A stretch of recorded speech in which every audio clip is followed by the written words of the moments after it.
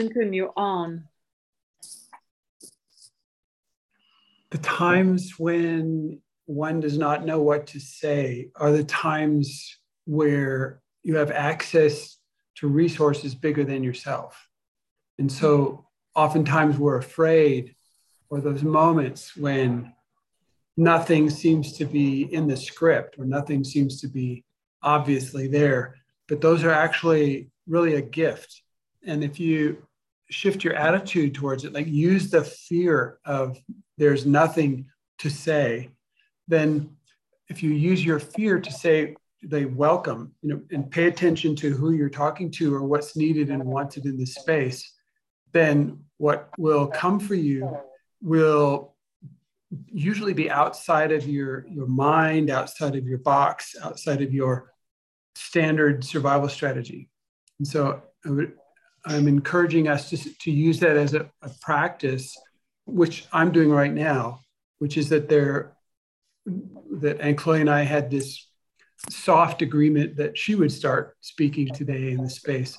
And then she invited me to start speaking. So I was completely unprepared, and that if I could just trust the fear and let come through and look at you guys, who is really fun to be with, that what do you need to hear about in this moment this is a practical application of using the fear of not knowing what to say next to say something that you would not have said from your mind or your script or your program like that. Welcome to Mage Training Season 2. Does anybody have any sharings you'd like to give, to share around with us?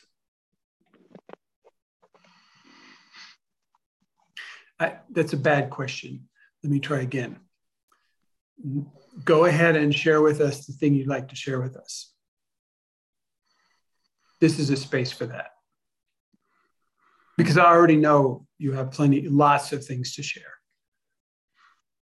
And I already went first, so you would be going after the first person. I want to say that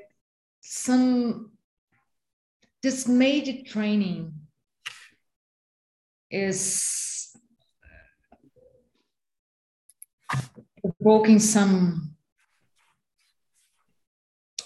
changes in my life, and I can see that Echo is sending me some messages, because talking to clients or even with friends, there is a particular point that always coming up, and it's related to making decisions. People have been coming to me with in the middle of struggling in the middle of a making decision process.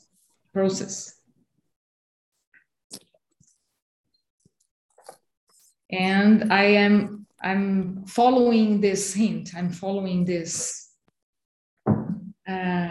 signal. Thank you. Thank you. Thank you. Francis, we're doing this at you. We're sending you positive mage vibes. Yes, sorry. So, okay, so you're supposed to let it in. Okay. ATB basic skill. Sorry, yeah. Don't be sorry. Thank you. Who's next? We've got action. We have action plans, and so just sharing, jump in, deliver it. But we want to hear from you, and we want to jump into action. Okay, I quit my job. I negotiated what I want. I was clear. It was working. I did the process of my child. I can be crazy, and it's like being alive. Wow. And it always triggers something, and people are smiling, and it's just. Yay. Yeah. Thank you. Thank you. Thank you. I want to go next. I also quit my job. Yay! Yeah, a whole patriarchal empire is going to collapse because we all quit our jobs. Really, this is the way it goes. Yay. Yeah, and I negotiated my last day and I just said what I wanted. And yeah, I feel joy. Yeah. Thank you. Thank you. Thank You you. know, when I just want to say when people ask me, you know, what is your job? I said I retired when I was 23 years old. So whatever age you are, you could just say that you're retired and now you're actually doing what you want. So.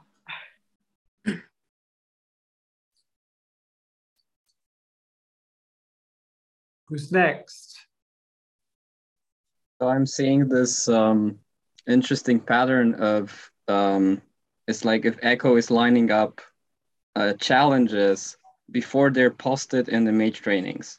Like things line up. So the next day after I get the exercises, I immediately receive the training material, which is not easy. It's definitely not easy because I feel kind of bombarded with opportunity, but also challenges. But it's fun and it's really interesting, and yeah, it stretches me in terms of working with conscious fear as well. So cool. Yay. Confirmation. That's a great confirmation experience that you're on the path, you know, the right path. The timing is a little weird, but it's still confirmation.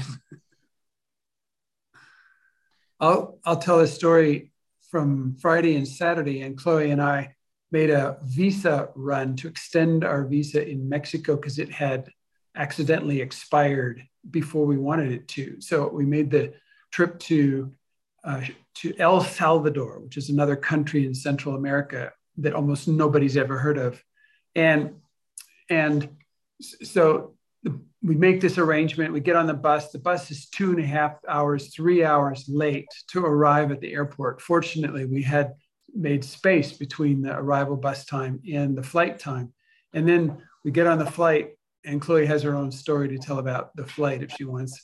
But we make the flight, and we're standing in line at the airport in Mexico City. And this guy comes up. He's like a Western guy, he's tall. He starts asking us questions about why you're standing in line. Did they ask us to do something, whatever?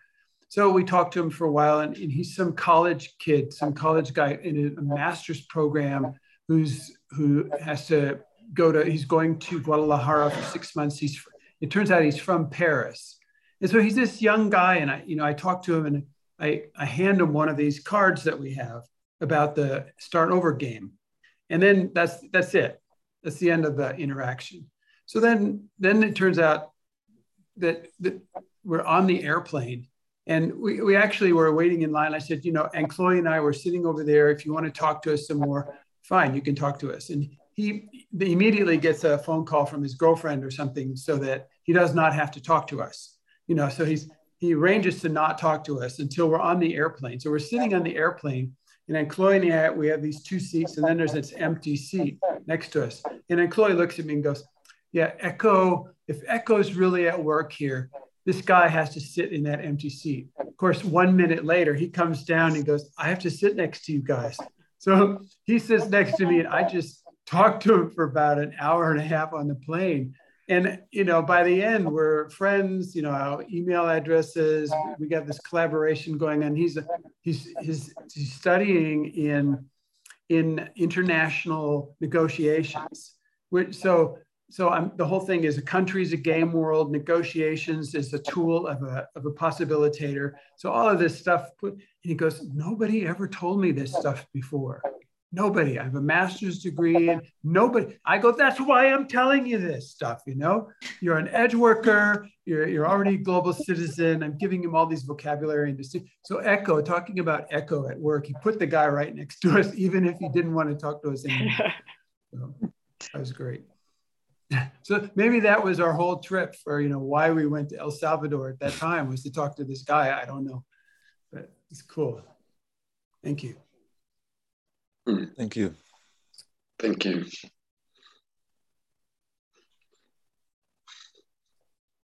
I want to go next. It's I'm amazed how Echo is working. Like last week we were talking about having a mage partner, and I was like, well, I don't know who is my mage partner, but let's see what like I will pay attention to Echo and the trust. And then yeah, just somebody came in my life, and we started to have this, like, he's totally an experimenter, an explorer, and like, wow, how come he's making the mage work without having all these distinctions and stuff? And I was like so amazed. And yeah, so that's my story about Echo working with. I was like, it will never happen in a few days, but yeah, Echo is wonderful. Yes. What's his name? Edwin. Thank you. Thank you. Thank you. This is sort of a sharing and part of the continuation of this research about apprentice. And it felt like we opened this door for apprenticeship and then kind of left it open in the wild, wild west of let's see how that goes. And yesterday we were having a conversation with Sophia, Magdalena, and Vera. And what I found is maybe there's this door for apprenticeship, and maybe another door that could be useful is being on a team, being part of a team. And I think as mages, maybe in this world and this time of Inquisition, we've learned to not be on teams, like to sort of protect ourselves, protect our sensitivity, and lost the ability to be on a team. And so maybe instead of having apprentices, maybe having a team maybe would work better. And the thing with teams is that, anyway, what we discovered in this conversation with Sophia, Magdalena, and Vera and Clinton is that there might be a lot of expectation about people who are supposedly on my team, how they should behave a certain way. So they make a promise, they should keep their promise.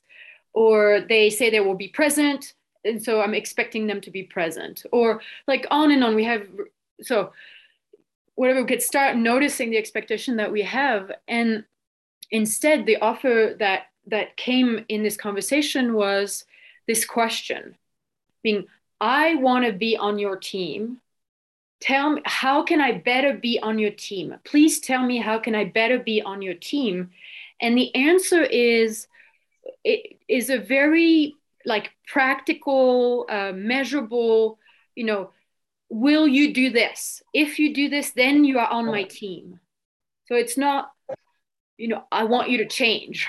You have to be a different person to be on my team. That's not how you can better be on someone's team or ask them to be on your team.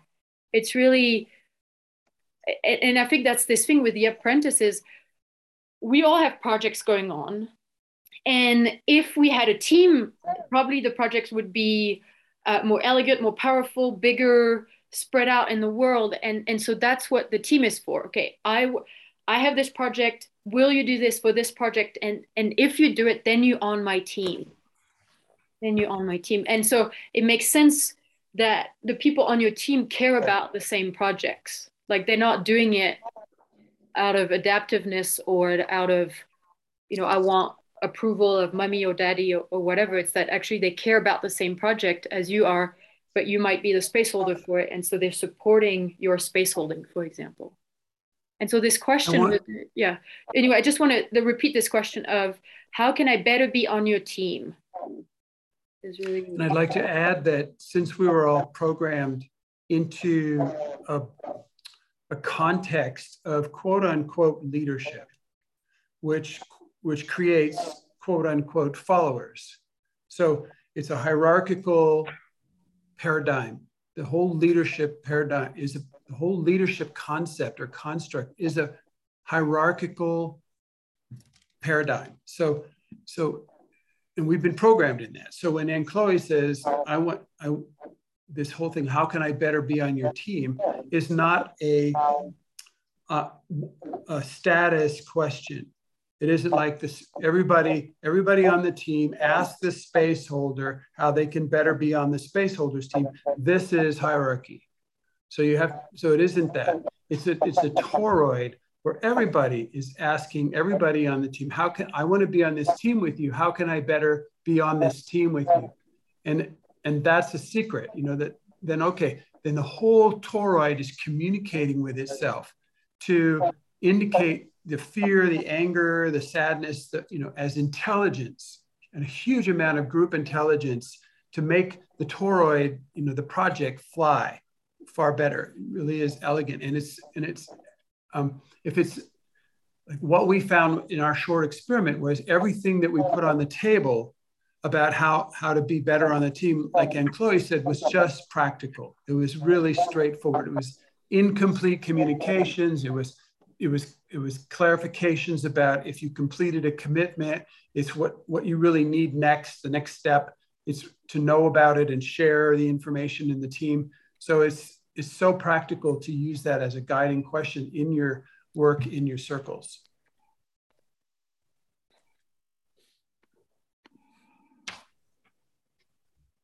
We have time for a couple more sharings. Or questions. Yes. Okay. Okay. I want to share two things. The one thing is, I had today an emotional healing process about a child part of myself giving all the time still my authority basically to male authority figures in this space, and that I try to suppress actually that and not have it happen and not have these feelings in there, which kind of totally cut me off from being in this space. And now through this emotional healing process, I could see this child part more and have its feelings and feel its feelings. And now I feel like I can be more in the space with actually this part of me wanting to give, like wanting to be acknowledged by the authority figure, but not longer cutting it off in a way. Yes, and I feel more in the space with just having had this healing process, also in this space. And another thing is that I watched the documentary about the Harry Potter 20 years reunion, and I noticed how in the story of Harry Potter is my inner structure actually displayed of being this kind of sacrificial hero, and basically in many different figures, this story of I sacrifice my life in the background and for the good of all or something like this is displayed so in many different characters. And just by seeing that and noticing it and like feeling how that story kind of formed my life, because it was really part of my life for quite a while, I just saw, like I cried so much seeing that displayed in the story of Harry Potter. And I was just like, wow, holy shit, this is why I love this story. And now it's actually just painful to see it like being reflected as something that I had within myself. Thank you. Thank you. I would like to share as well. Go ahead, Vincent. For me, feeling about my inner structure, since the beginning of Mage Training Season 1 that I did online alone, and Season 2, I feel that there are a lot of gaps on my inner structure that like structures inside my inner structure, that there were gaps. And I feel that Mage Training is filling them, because my inner structure goes like the lonely researcher. I'm alone, I'm an outcast, I research alone. And more, I feel that all these tools on Mage Training, they're shifting the way that I'm setting spaces and proposing. And I did the opposite thing. I have an enterprise that I inherit from my father. And I always like, oh my God, this is not my life. I'm not doing this. And I always ask people to take care of them. take care for me that. And then I noticed myself shifting, and I did, like, for 2 weeks ago, I set a reunion. I said, this enterprise is not mine. And for to be mine, I didn't say a toroid structure, but I said, I need to hear not parallel conversations about low drama. I need people to say, I feel this, and start to say what they feel to each other. So you are my team. I cannot pass this responsibility to you. We have this need, and I need you on my team. And so no low drama. I'm inviting people every day to talk about what they're feeling. And I'm feeling so glad about that, because I see all the time, a lot of years, like people hooking on isolate conversations and doing little low dramas. And I'm stopping this, like everything on public, everything on the table. And I'm bringing a lot of what I've been discovering here in Mage training to that. And thank you for saying about toroid. That's what I've been feeling. And I'm really glad to have this enterprise that I inherited, my energy on it, and not just giving my center and responsibility away. And I've been so glad about that. Thank you. Thank you. Thank you. Thank you. I'll share I'd next. Dan, will you hold on a second? Yes. And Chloe and I were just in a conversation before now with Emmanuel Desjardins, who is the current spiritual space holder for a school called Hauteville in southern France. He's following in his father's footsteps and holding space. And he's a friend of mine, and I haven't talked to him in 5 years, or 7 years actually, since Lee Lozowick died. And we get to, Echo worked it out that we called the office, and he's in the office at that moment and willing to talk with us. And I had this question to him, and because also Arnaud Desjardins uses the term inner structure in the spiritual teaching. And I said, please tell us what your perspective is on inner structure. And he gave us a couple words. I just want to share them with you. And he said that when someone has built up an inner structure, that they have self-discipline. They're able to have self-discipline. They can be counted upon to walk the path. So they can count on themselves to walk the path because of their inner structure, and other people can count on them to walk that path. They're able to make efforts, which takes a certain grit or a certain commitment to take. So they're able to keep promises. They're able to keep going on the path. Wait, when efforts, yes. It's really conscious effort, like practice. We're talking about practice. So it's not the survival effort for surviving. Mm-hmm. It's conscious effort of practice. Yeah, on a path. Yeah, or experimenting. To make every true experiment is an effort. It's because it's not a habit pattern. And it's your inner structure that gives you that ability to make those kinds of conscious experimental efforts to try new things. So he's in contrast, he said, when you work with somebody, when he's a spiritual guide for somebody who has a weak inner structure, he says it's so obvious. He says it's so apparent because they break down over little things. It's like they have built inside of themselves a house of cards, and the smallest breeze will just blow the whole thing down, and they're in a breakdown space. And it easily collapses just from small amounts of stress. I mean, and Chloe's question to him was, well, what is your tradition's procedure for building up your inner structure? And he did not have an answer for that. He said time. He said just general practice and time. And I think a lot of what in possibility management and the MAGE training, et cetera, what we're really working with is ways to intentionally and consciously build, check your inner structure, find out where there's holes in it, where it's weak, where there's no inner structure, to detect that, and work to build it up, to build matrix, we call it, build up the inner structure. But I just wanted to share that because Vincente, you brought that up, the term inner structure again. And we just had this conversation, and every one of you is working with other people. And it's one of the things you can scan for is the resilience of their inner structure, the aliveness of it, the ability to be flexible and yet resilient in their inner structure. And where you find that it is not, that's probably also where their life is not really working. Their relationships and communications and their projects are not really working because of that. And so when you scan for inner structure, you can help people strengthen that in many ways, removing blocks and healing wounds and supporting, nurturing their being in all those kind of ways. Thank you. Thank you. Thank you. Thank you. I want to take this up, what you said, Clinton. Okay, but Dan wants to share, but okay. Is this about what I just said? Go ahead. Dan, go ahead. No. Susanna, go ahead. Yeah.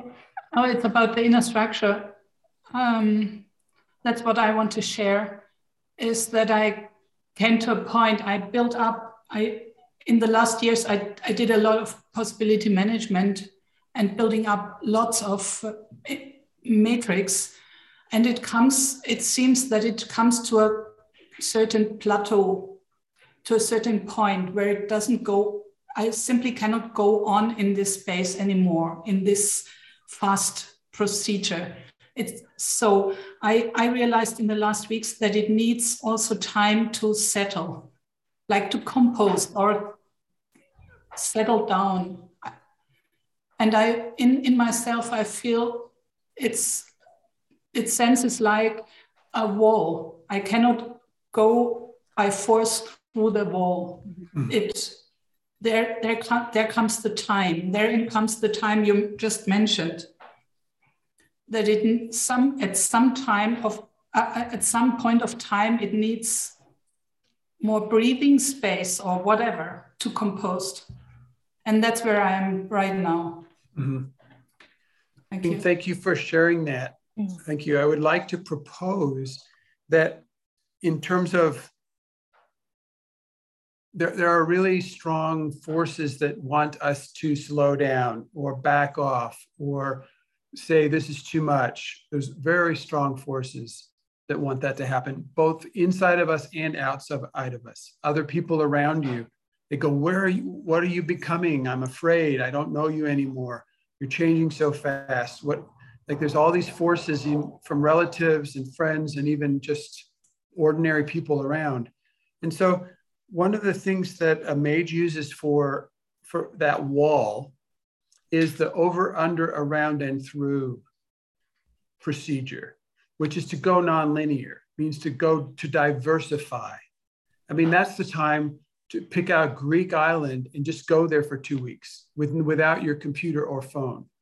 This is the time to take a walk into a new part of the country with no coming back for a week.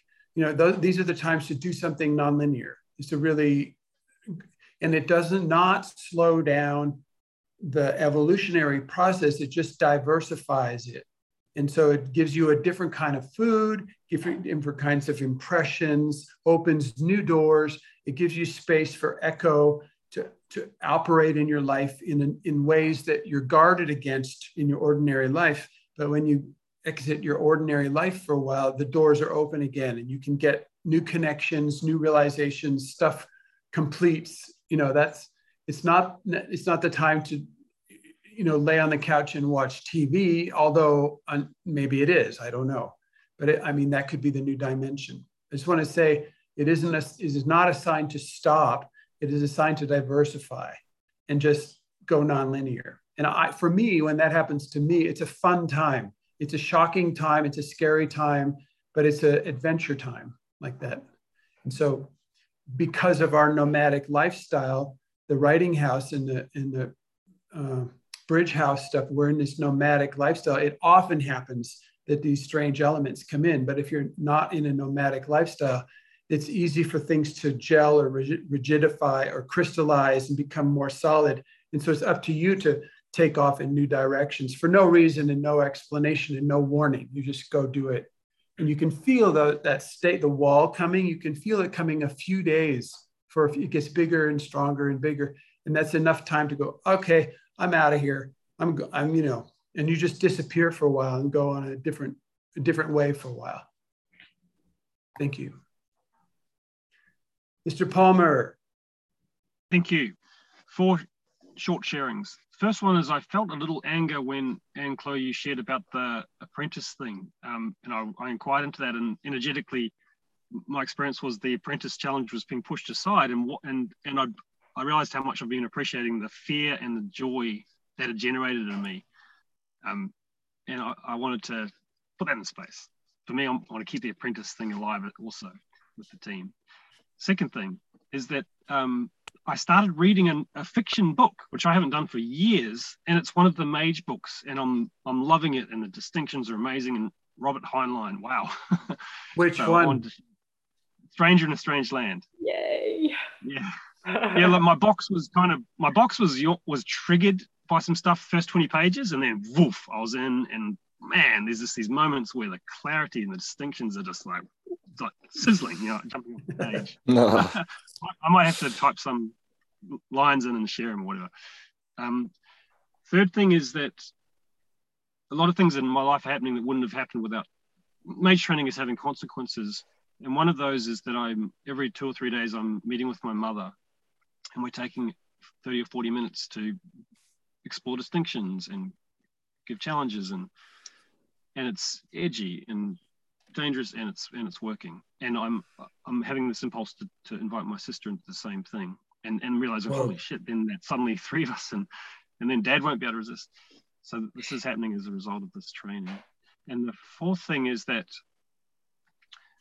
Echo is having people in PM, or 2 in the last week, 2 have reached out, and we've had wonderful conversations. One of them is Gil.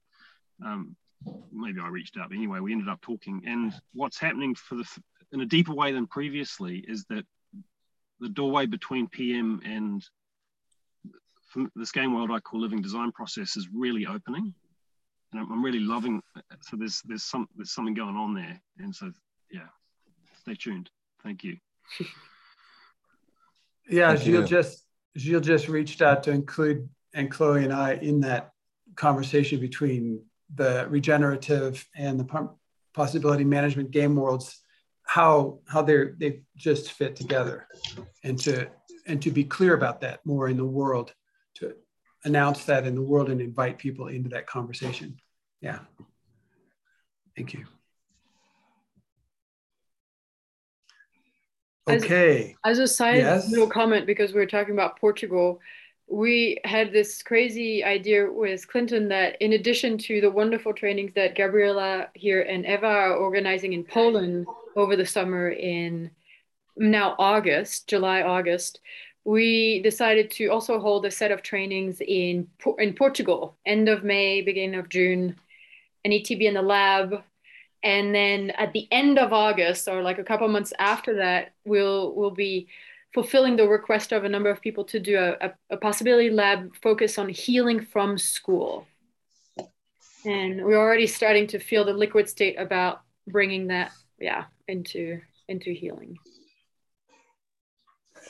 So we'll be putting it out in the newsletters and then online in the calendar, but we just wanted to let you know those doors are opening up. Anybody else would like to say anything before we jump into an issue? Yeah, Gabriela. Yeah, maybe it's little sharing, but it's big for me, big step for me. I've been sick for last almost 5 weeks, mostly on, for some days off.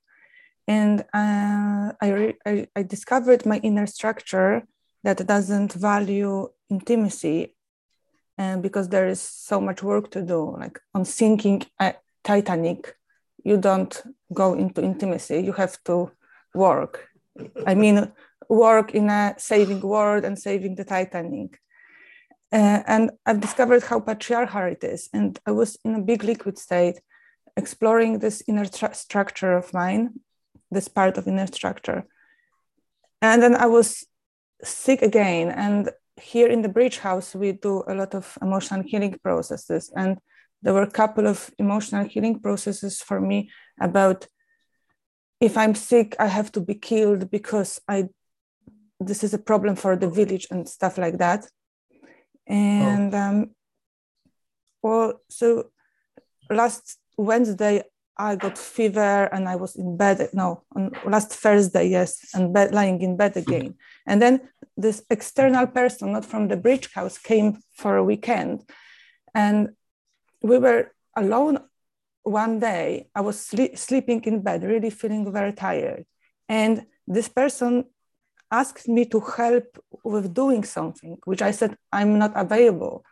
And this person persisted to do that. And out of my inner structure, I got an impulse to stand up, get out of bed and do it, because I'm capable, of course, because I'm the superwoman.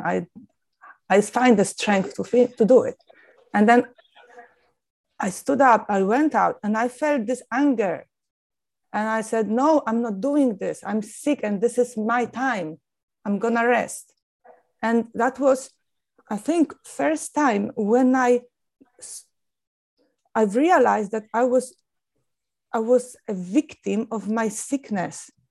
So all of this time, this 4 weeks, even though I was consciously choosing to stay in bed and to get better, I was inside, I was still fighting. And I was still in guilt and in, about the mission and everything. And that was this anger I felt that really put me very clearly that this is my decision. And I'm feeling much better today.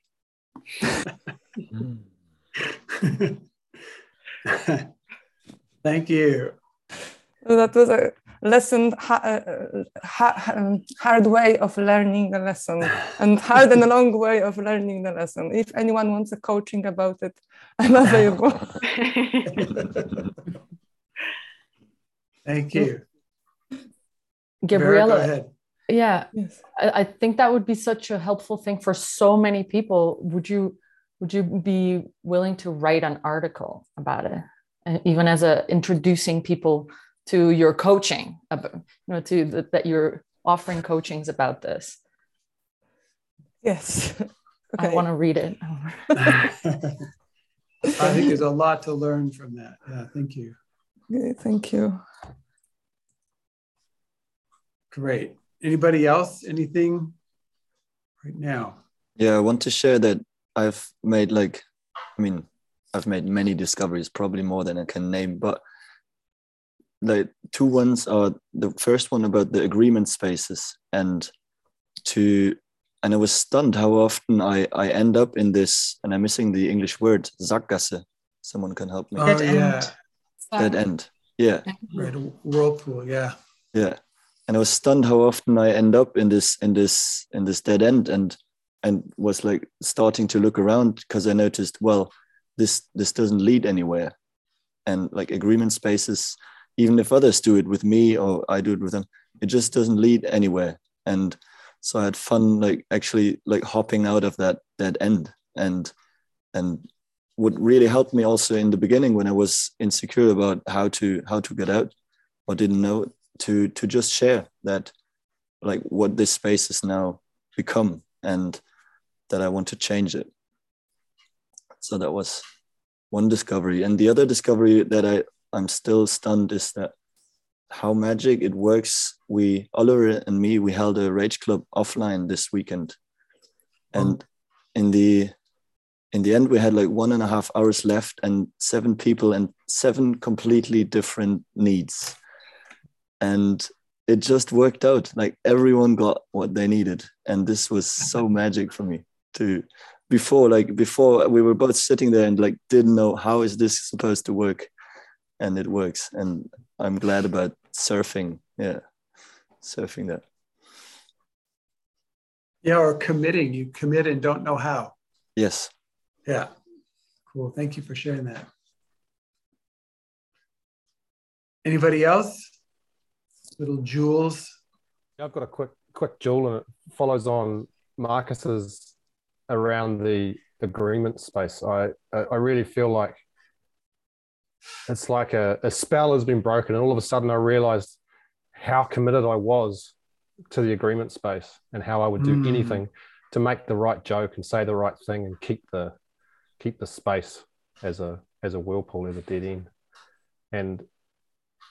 And all it needed was just that little push from our last training. And that's when I'm not saying every single space I'm in is no longer an agreement space, but the vast majority of them are not. Cool. I feel a lot of joy about it, and it's shifted a lot of things this week for me. Thank you. Thank you. Thank you. You know, the thing is, each one of these distinctions, experiential distinctions, you know, it is not so much of a distinction in the mind, although sometimes we have a new name. You know, this is the being agreeable space. Everybody agrees to be agreeable. And then you have a name for it, and then you can detect it. But it's an experience. You know what that experience is. And every time you actually get that distinction and the cost of sacrificing your aliveness to support an agreeable space, every time you notice that now, you can go out, you can do something different. That thing that you're doing different can be contagious. So it's not a secret. You know, it can be a secret thing. You can just walk out of an agreement space and not agree to be agreeable anymore. You know, I want to go in a research space. I want to discover. I want adventure. I want intimacy. I want to try new things. And you can just walk out, or you can make it public what you're doing. You can make it public, like you said, James. You said, I'm noticing, or Marcus, maybe you said that this is a space that's dedicated. We all agree with each other, and it's just sleeping. It's sleeping, and I'm not interested in this. My life is too short for this. I have too many ideas. Let's investigate, you know, so that thing can be contagious. And so I would like to make sure that you all know that this is not secret stuff. That's why the recordings are public, the website's public, the technology's public. It's because it's a quality of aliveness that's from Next Culture, from Archiarchy. And that the more you share it, the more other people can have access to that. And I hope you can share it. Great. Hey, I want to share one thing. I found a gem. Yeah, Eva, I knew you were going to say something. Parenting out of patriarchy. Yes. I have been experimenting with this edge of zero adaptiveness and committing to that connection, committing to connection and to closeness. And I noticed that I have, in the last years, I have been on myself, on my own, no partner. And before I had this pattern of collapsing into the child when I was close. And I've been noticing that came out of this feeling of, well, then when I'm adaptive, I'm going into this more soft feminine part, I thought, but it was just collapsing in the child where I'm adaptive and I don't know what my project, I'm not putting the fire into my project anymore. I don't meet other people enough any longer and all that stuff. And now there's some shift has happened, and I've had this experience of I can allow myself to be completely to allow parts of me to get soft, which needs my fear. And I think it has a lot to do with the Fear Club 2.0, that I've been so much with my fear that it's just okay to soften up in certain parts. And then it's far more like some kind of goddess is taking over. So that it's no longer either I'm soft and feminine, but then I'm a child, or I'm, I don't know, this warrior doing her own thing. It's no contradiction any longer. And that's just so cool. Eva, can you again, I want to repeat what Vera said. It's like, would you please write an article about that? So you're in that phase change right now. 2 months from now, it will be normal for you. So, and also I encourage you to use the word fierce. Was wie heißt fierce auf Deutsch? Fierce. Anybody? Anybody know? Was? Fierce. I know, fierce. Fierce. Fierceness. Fierceness.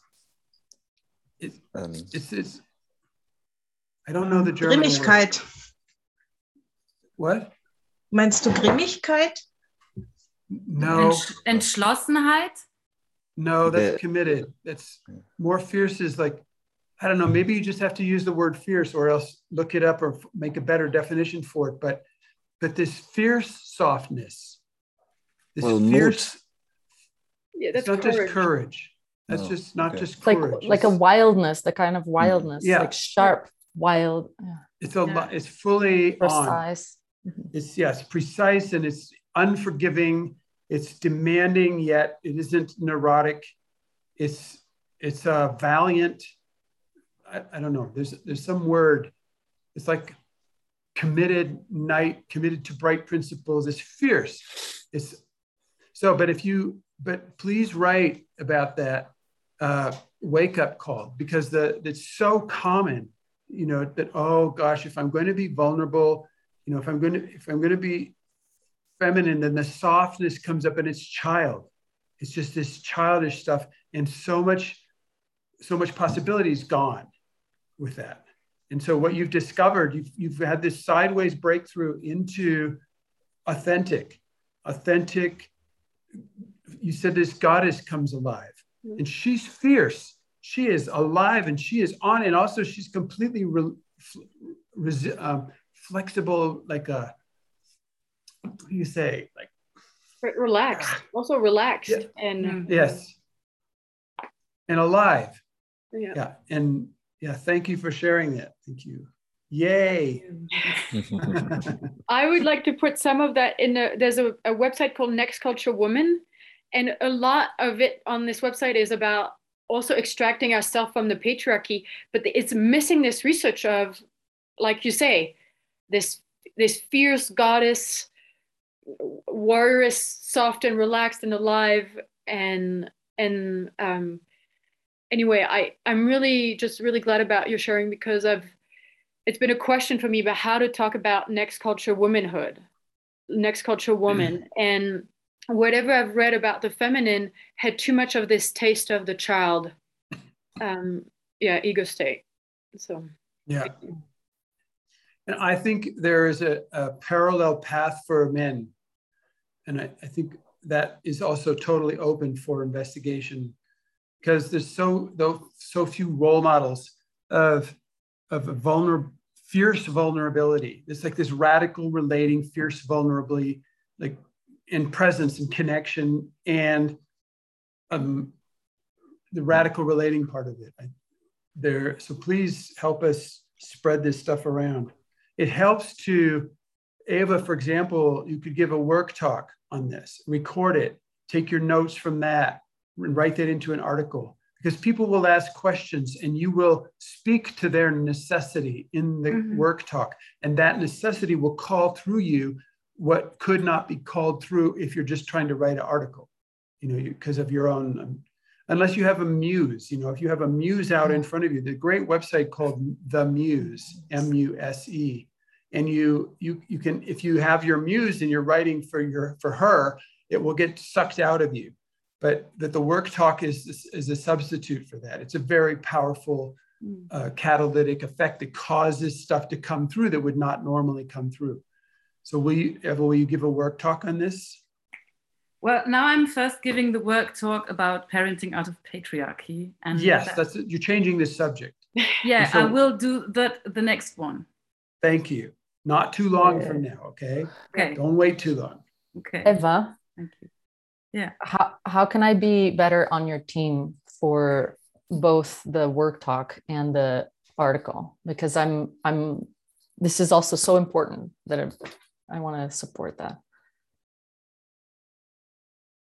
Well, let's meet and talk. No, Eva, the door is open. You just answer. You say, give me your notes for the article, for this article. Give me your notes, your rough outline notes. Spend 20 minutes. Give me the notes. You could be on my team that way, for example. Okay. Or do a 5-minute video. Do a star. Vera's doing stars with Anne-Chloé Destemaux, and so he's doing these stars that are short, punctuated, concise, empowering video speeches, and a dragon speaking, fire speaking, and so ask Vera. You could be on my team by giving me a star about the shift of the fierce feminine softness. Yeah, I would. Yeah, you can be on my team, Vera, if the next time you notice you're in the goddess, you just make a video and talk about what your body sensation is, what your energetic body is perceiving, and what happened 3 minutes before you got there. Ah, cool.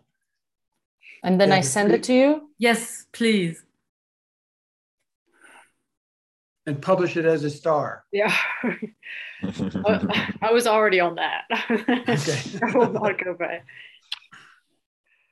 Yes. Thank you.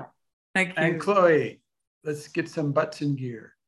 Okay, we want to start by a short sort of opening a space of practice about realizing how, as mages, and really as human beings, but more so, even so as mages, is that we are multi-dimensional beings.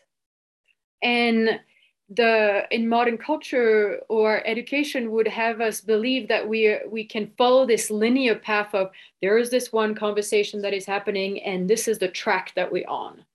And going sideways, going non-linear, or having impulses that comes from out of the space, or reaching out of the space would be considered crazy or wild or disruptive, or it actually you kill intimacy. You're not listening. You're not with me. That would be the reaction across. And actually, as mages, we have our hands and our tentacles and our energetic body, our attention, our split attention in many different dimensions at the same time. And I know I'm not saying that this is just it's true, but I have a sense that maybe women, because we are more of this archetypal everything, we have a sense to this connection that everything's connected to everything else. And so, of course, that I'm connected to a multi-dimensional universe around me. And what are the men being more the archetypally nothingness. Anyway, I'm not saying that the women have more access to this multidimensionality, but I think we have more of a sense of it somehow, or a relationship to it. And I wanted to just have in breakout rooms of 3, just having this question of how am I blocking myself from the multidimensionality of the universe? Or how do I block maybe other people to have access to this multidimensionality so that I can control them or understand them or make sense of them or follow them or love them? And how in subtle ways we can really block also other people from having access to the multidimensional universes that are around us. And so there was this. Chloe? Yeah. Just add in that it's also within us. It's not just around us, but within us. Yeah. Okay. Okay. Can you just say it again, but include both parts? Yeah. So in what way am I blocking the multidimensionality of the universe? So that's outside, but also inside, as all the different parts that we have in us, all the different resources that we have enough, whether they're inner or outer resources. And sometimes they might have contradictory messages, or whatever, different wishes or different needs. So one of the ways that you could be blocking this multidimensionality is, how do I hold space for paradoxes? Like, how do I hold space for two things in the same place inside of me that are wanting different things, or saying different things, or wishing different things, and it seems like it makes no sense, something like that. And so it's in subtle, but I think it's also in, I just want to say, in intimacy, in relationship. How are we blocking ourselves from being multidimensional in relationship, or blocking the other persons to be multidimensional with us? And I mean, I remember, I want to say just this story of, I really got an experience of this. I was in the feelings practitioner, and Michaela Kaiser, who's a trainer, was in the space, and she says, look, if you don't close the door upstairs, then my archetypal lineage has to pay attention to what's going on upstairs and not in the training space. So then I got that her being, has tentacles all over the house and probably all over the world to some degree or not. Okay, well, those are all different dimensions that she has her hands into, or her attention into. So while you discover that, so one person will be on for 5 minutes or something, and as they're sharing, they're making notes for themselves about how they are blocking themselves, how they're undermining, sabotaging, painting over the access to the multidimensionality. You're saying it and you're writing it down, and then the people ask you, what is your payoff? Why do you do that? What's the benefit you get from cutting off from this whole dimension? Well, what do you cut off from that dimension? And when you truly answer the question why you are doing it, why are you cutting off from this multidimensional part of the life, then what will come up is a healing process. So please then write down, okay, emotional healing process about this, emotional healing process about that. Aim for 3, 4, or 5 emotional healing processes from cutting off from the multidimensional nature of aliveness. Okay, we'll go in groups. If you have any questions about how this goes, we'll have about 5-6 minutes per person. Okay. Do the others just listen and ask? And help. Yeah, and help also. Like, have your sort of clarity, your fierceness about, your bullshit detector out, and go down the layers to start really the emotional healing process, not at the superficial layer, but at a deeper layer. And what also you can scan for as the possibilitator, the space holders, is what dimension the client is cut themselves off, and they don't even know. They don't even know they have cut themselves off from that dimension. So it's hard for them to even have the pain of the lack of it, the lack of connection to it. Okay, here we go. Can I just say one thing, or it's too late? I think all right. People are out. It's about magic. The say dimension and write of it. Magic. Yeah. Okay, I'll write it down. Okay. Can you say it? I'll set it in the message in the breakout room. What? Okay. It's especially the dimension of magic, of authentic magic in the world. The dimension, or the dimension? Dimensions. Because there's, echo, we talk about echo, but there's so many other dimensions of magic going on. Yeah. So echo is magic stuff, but there's coincidence, there's resonance field, there's so many things. Okay, God. So, and Claire, are we bouncing around or are we in? No, we're bouncing around. Okay. So I'll follow you, okay? Okay, well, I think we should we go room 1, and you just go ahead. Okay, you sent me to room 6 right now, so I'll just go ahead. But, you're not, sorry, you're not co-host. Just give me a second. Okay. And you should be able to see the rooms. Okay. Room 1.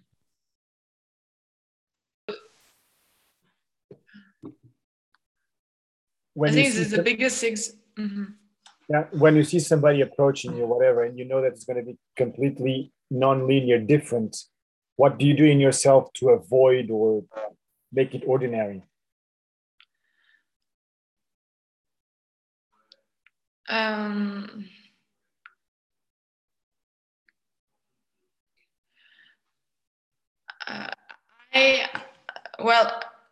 I make it ordinary by adapting. If I feel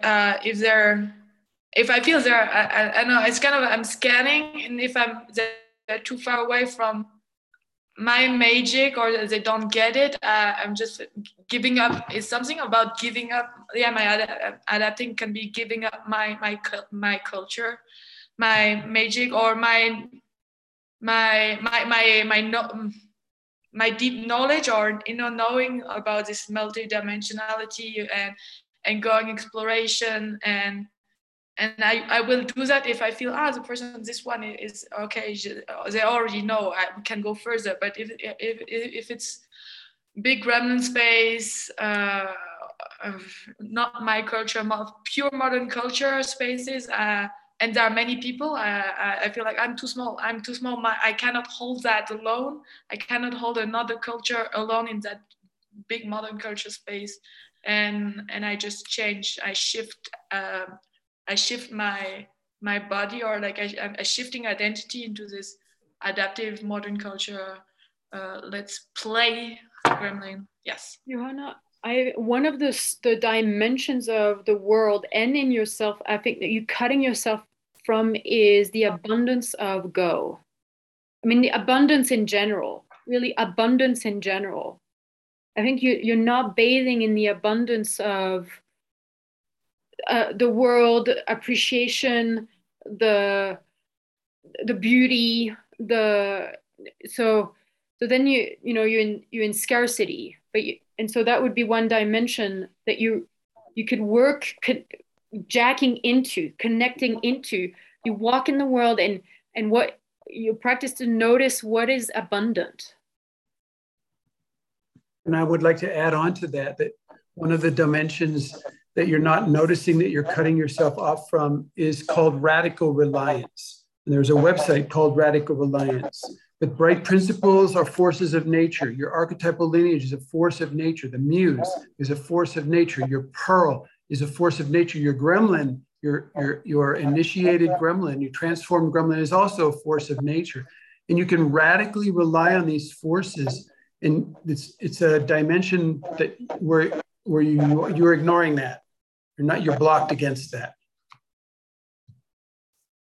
Yes. What I'm getting is also this not embracing being a trigger, in a sense. I've been seeing that in many spaces. If you initially become a trigger for something, but you trust your resources to navigate that, and you come from that perspective of radical responsibility, the space can shift dramatically, even though it was a modern cultural space before that.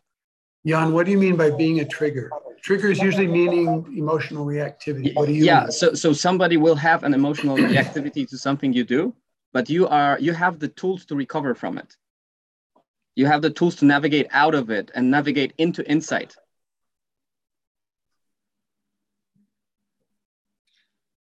Yes, yes. And I do that. You will not be understood. Yeah, but it's more to that, because I feel something about my aliveness that I have this fear of that in my aliveness, when I kind of start growing with the person, and then there would be all these small beeps is when I see all these branches fall down because I could not connect with all my branches, basically. And that's I'm feeling 6 years old while I'm feeling this now. What's your payoff, Marcus? What's your payoff then? When you're 6 years old, you did that for a very good reason. What was the reason?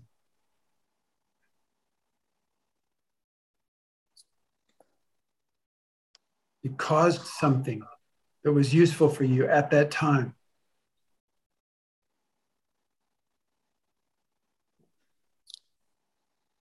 what I still can feel is that how like being sprinkling and then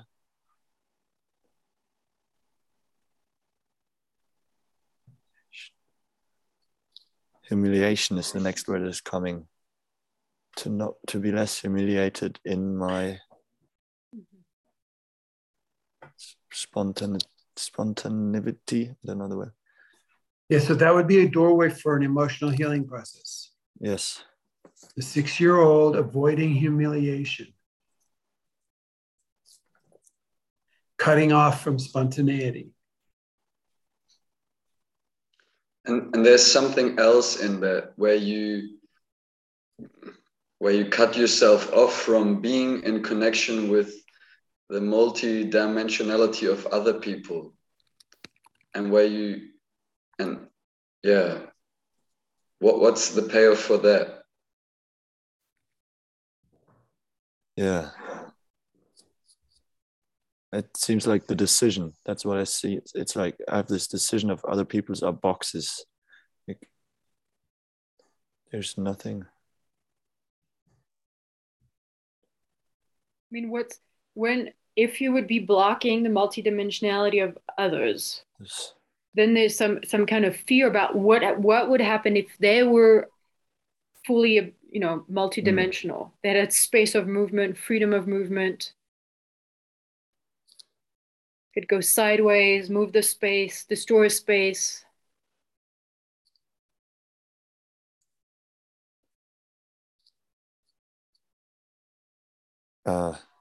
What's the sensation in you? That I could not, I would not know who I can relate to. Something about my father is coming up. I'm missing the center. Like I'm missing, I don't know who I can add. Like, are you still there? There's this question or something. Yeah. Yeah. Yeah, that's a great one. And I think it's, regarding a father, it's so true because there are no fathers really in modern culture. They're not there. They're really not there. And so this question of, where are you? Are you still there? I think is totally accurate. Okay, thank you. Thank you. Thank you, Kian. Vicente, can you name each part?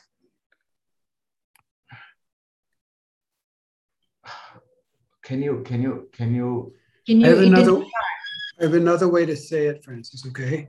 Let me try this. Vincenzo, I don't think you respect yourself in all those parts. You are not respecting yourself enough to give yourself the space for the thing that you see to evolve into mature presence. You're not respecting yourself. You respect them more than yourself. And that would be the emotional healing process. Yeah. Could you write that down? The word respect, respecting yourself. Yeah.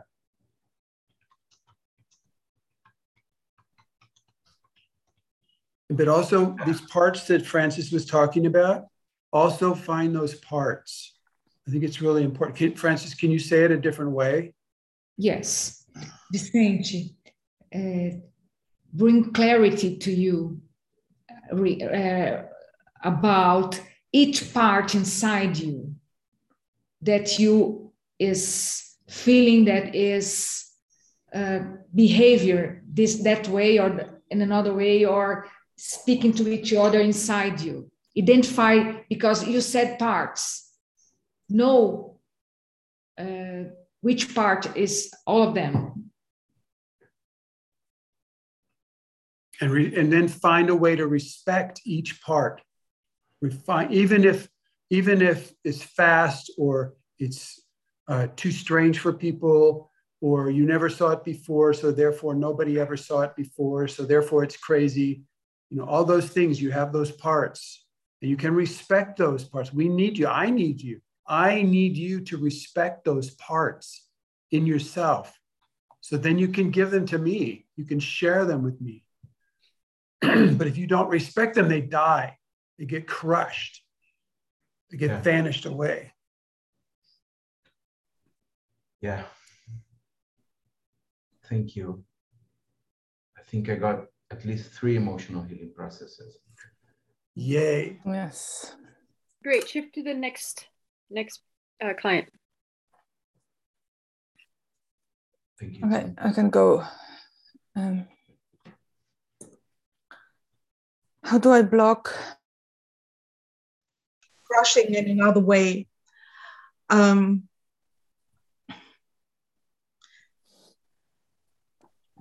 I get so afraid of really trusting my impulses in the situation when the impulses will come, because they are so strong, and I have the feeling nobody will understand it if I really say what I have to say. And for me, my inner structure, it's so clear in front of me. And if I would say it in the clearness and in the sharpness, I will see it. Oh dear, I have fear about that. I'm so afraid that I couldn't say it. It's so dangerous. And it felt like having every time a fight about the things I will say. Maren, I think one of the things that you arrange to sabotage your own aliveness, your own impulses, is to surround yourself with ordinary people, with the zombies. You're surrounding yourself with witch burner people, the ones who will burn the witches. You work, and instead you could surround yourself with mages, with people in evolution, with training workshops, teams. You could surround yourself with that all day long. And instead you surround yourself with people who will react that way. So there's a reason for that. There's a reason for you for that. And that would be an emotional healing process. Why do you look to surround yourself with people who are going to not understand you or not love what you bring, and be excited about it and fed by it and inspired by it? You surround yourself with people who are already dead and crystallized and they hate stuff. They hate that part of you. So look for why you would do that. Yeah. And Maren, I'm not sure if you're doing an experiment with the shirt that you're wearing now. Is that an experiment to wear that shirt? This shirt? Yeah. Is it an experiment to wear that shirt right now? Looks like no. No, not really. Okay. All right. So I encourage you to find more your mage outfit, your mage clothes. I mean, both Vera and Chloe have been doing this, and it's amazing in our household when they start wearing these flowing, like, what amazing clothes, different clothes. And they just start wearing amazing clothes, and it's like, wow, so I think it's time for you to do that. Just start putting on this purple, sparkly, flowing, whatever stuff, wear mage clothes. Yeah. And precious. I mean, I know for your children are in Montessori, and really what I've learned from Montessori is that if you give children precious object, they care for it. And it brings out also their preciousness and their quality. And that really what clothes can do for you. So, silk or cotton or like, yeah. And then the ordinary people will look at you and go, what's wrong with you? Like, what are you doing or something? You go, isn't it wonderful? That's all you say. You say, isn't it fabulous? Isn't it glorious? Isn't it marvelous? Like that. That's all you say. You don't have to say anything else. Okay.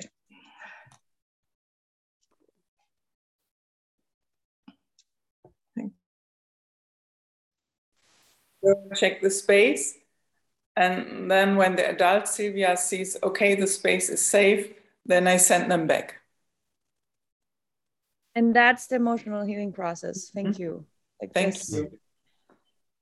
Where you go, basically. And you might want to check out decontamination for child ego state and gremlin, and I don't know, adjust what could happen there for you. Yes, thank you. Yeah, and it seems like they're definitely working together. They're like a pair, eh?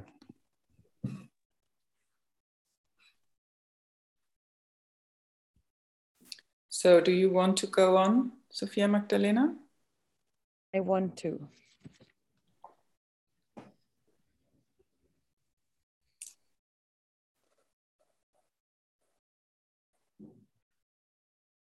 Sophia, I have a question for you. Is it would be somehow you relate to your multidimensionality as a problem, as something overwhelming. Who are you talking to? Sophia Magdalena. This is a client. So what is that? Can you talk about that?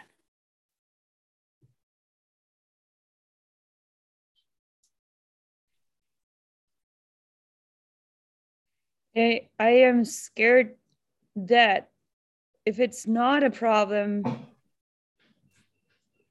I might never come back. Back to what? Back to reality, or back to the human thing.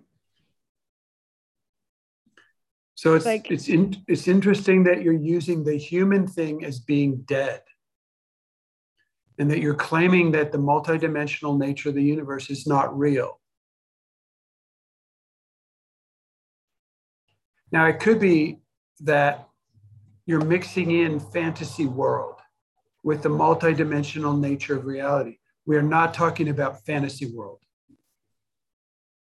We're talking about there's a lot more stuff going on all the time that most people block out, that you need as a mage access to, but it is definitely nothing to do with fantasy world. It is not little girl story fantasy world at all. There's so many more levels of life and communication and interaction between the energetics and the living life forms on the planet going on all the time. Just watch an insect for a while. Watch the birds, watch the way the wind talks to the trees, watch the waves, like you know about this. So there's no fantasy in that. It is not about fantasy world. It's not going off into a fantasy world. And if that's what you're doing, then stop it. The fantasy world will give you nothing. I think that's what I'm afraid of. Like that I don't. That's what I'm afraid of. That I end up in a fantasy world and I don't get it. Okay, well, that's why you have this thing around your neck. This is not fantasy world. You just hold on to it. It's metal, stones, it's cold, hard, it's real. It is not going to go anywhere. It's not going to change. That's reality. So you have this with you all the time, or your possibility stone. Like that thing is reality. And you can start there. Yeah. Every moment you can start over right there. Okay. No fantasy world with a squeeze it. It hurts your hand. There's a mark, like that. Go ahead, Ingrid. So my question, and that would be for the door for an emotional healing process is you are a sensitive person. And so what is your benefit for not being sensitive to your own fantasy world? To distinguish it, you mean? Yeah, to distinguish, to sense into it and being like, this is my fantasy world. What's your benefit to not do that and to block your sensitivity to that? It's an EHP. But can you get a sense of it now? Yeah, there's some bullshit with my gremlin doing. Like I can sense how my gremlin goes protecting over it. Okay, you're not being specific enough. Yeah. You need to be and I encourage you to stop using this word snap. We already said that. And you're still using the word snap. It's not clear enough. You're confusing yourself. You think it's something real. It is not something real. It is an excuse that your gremlin's using for some bullshit. So it's like, I encourage you to stop using the word snap and get very clear and specific about avoiding responsibility or confusing yourself or cutting people off or saying fuck you, or it does different things each time. It is not snap. That is not a thing. It's a fantasy world. So I encourage you to stop using that word and just get clear and specific and real with what's going on right this time, because it's not always the same. It's different each time. Thank you. Can you ask me the question again, Chloe? Yeah, what's the benefit that you have to kill your sensitivity to your own fantasy world? That you I don't have to sense the difference between reality and fantasy. You don't have to what? I don't have to stop escaping. What's your benefit for escaping then? What's so great about that? I can stop caring.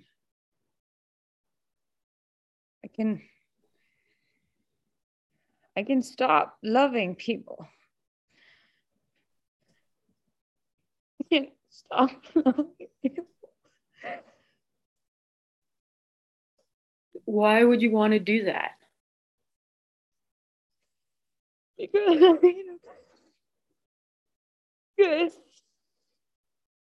it's like this is coming so strong. I'm sourcing love so strong that I don't feel my body anymore. It's like I don't feel my. Okay. Sophia Magdalena, I think that is an old decision. I think it may have been true when you were 3 or 4 years old. I do not think it is true anymore. Mm-hmm. I think you can source immense amounts of love and still feel yourself and feel the space and make decisions and navigate. I think you can do that now. But back then, I don't think you could. So I think you're operating under an old, outdated decision. Will you do the process of checking that out? I will do the process. Great. Thank you.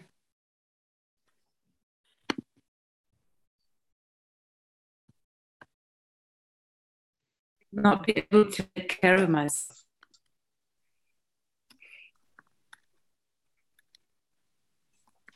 If you just bit your lip just then, that stuffed down a feeling, let the feeling come up instead. It has intelligence, okay?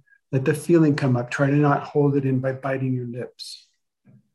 Say the thing again. Just say the last thing again and don't bite your lips. Yeah, it's something about if I would allow love to really come in the whole force that is there, then I have fear that I would be so exposed to something and I couldn't take care of myself anymore.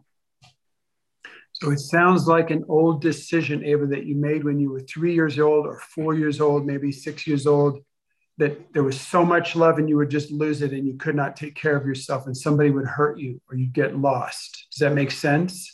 It's an old decision, I think. So you're still using an old decision. Will you do the emotional healing process of going back to that time when you were 3 years old or 4 years old and so much love was coming in and you needed to decide to cut off or block from these multi-dimensions so that you would not get lost or hurt? And then you can see about making a new decision. That way you have learned a lot since then. Yeah. You've learned so much since then. And now you could navigate immense amounts of love coming and not lose the space. Yeah. Or not get hurt. Will you do that? You do that, EHP? Okay. Yeah. Thank you. It's also about the intensity, holding the intensity, which you could not hold when you were so small. And now you have a fully grown nervous system. Yeah. Cool. Fully grown nervous system. Yeah. You have a mage nervous system. What were you going to say, Susanna? Yeah, this was also what Eva had said, the fear of intensity of life. So that you have to keep yourself busy with normal things.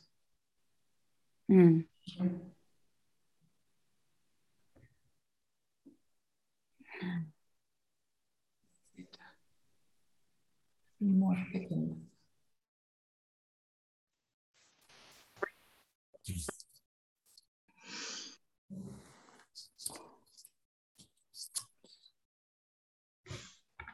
Okay, would everybody take a deep breath? Did everybody get at least one emotional healing process in this? You put your hand up. Good. I have one gateway, one door. Great. I have a question about the radical reliance. Is it also in EHP I can do that? Why I don't trust? Why don't I rely? Yeah, and those are two different. Yes. So yes, and it's not about trusting. Yeah. It's about relying, and those are two really different experiences. And so this whole wish to trust, especially for like people like you who are decontaminating their child ego state from their adult ego state, the whole trust is contaminated into this warm, fuzzy feeling that somebody will take care of me. That's what we're looking for in the trust. And so just kind of there's a lot to work with trust. It's a really powerful experimental tool. Yeah. What did you say? I said it's a very powerful experimental tool. Right. I choose to trust. Transformation tool as well. Yeah. Yeah, but I would encourage you to not use it for a while until you have really decontaminated your child ego state. Can you speak more to the difference between trusting and relying? Yes. Let's see. Well, trust is a decision. And so, for example, with people who are whatever, like 90% contaminated with gremlin ego state, I can say, well, I trust them to be 90% contaminated with your adult ego state. I trust you to be that. And I trust you to interact with me as that, because whatever, it's a reality.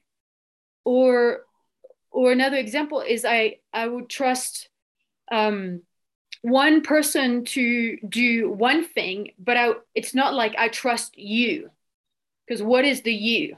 I mean, people have a whole ecology in that. And so trusting you is a fantasy world. It's a naive fantasy world where you abandon your sort of clarity and your scanner and your sensitivity. But you can make a decision. I trust you to go shopping for the house. Like, we live in a writing house. I trust, Vera and Devin and Clinton to go shopping for the house. And that's the decision that's the amount of trust. And I choose. And that the trusting really needs to be checked, that it does not have any expectation attached.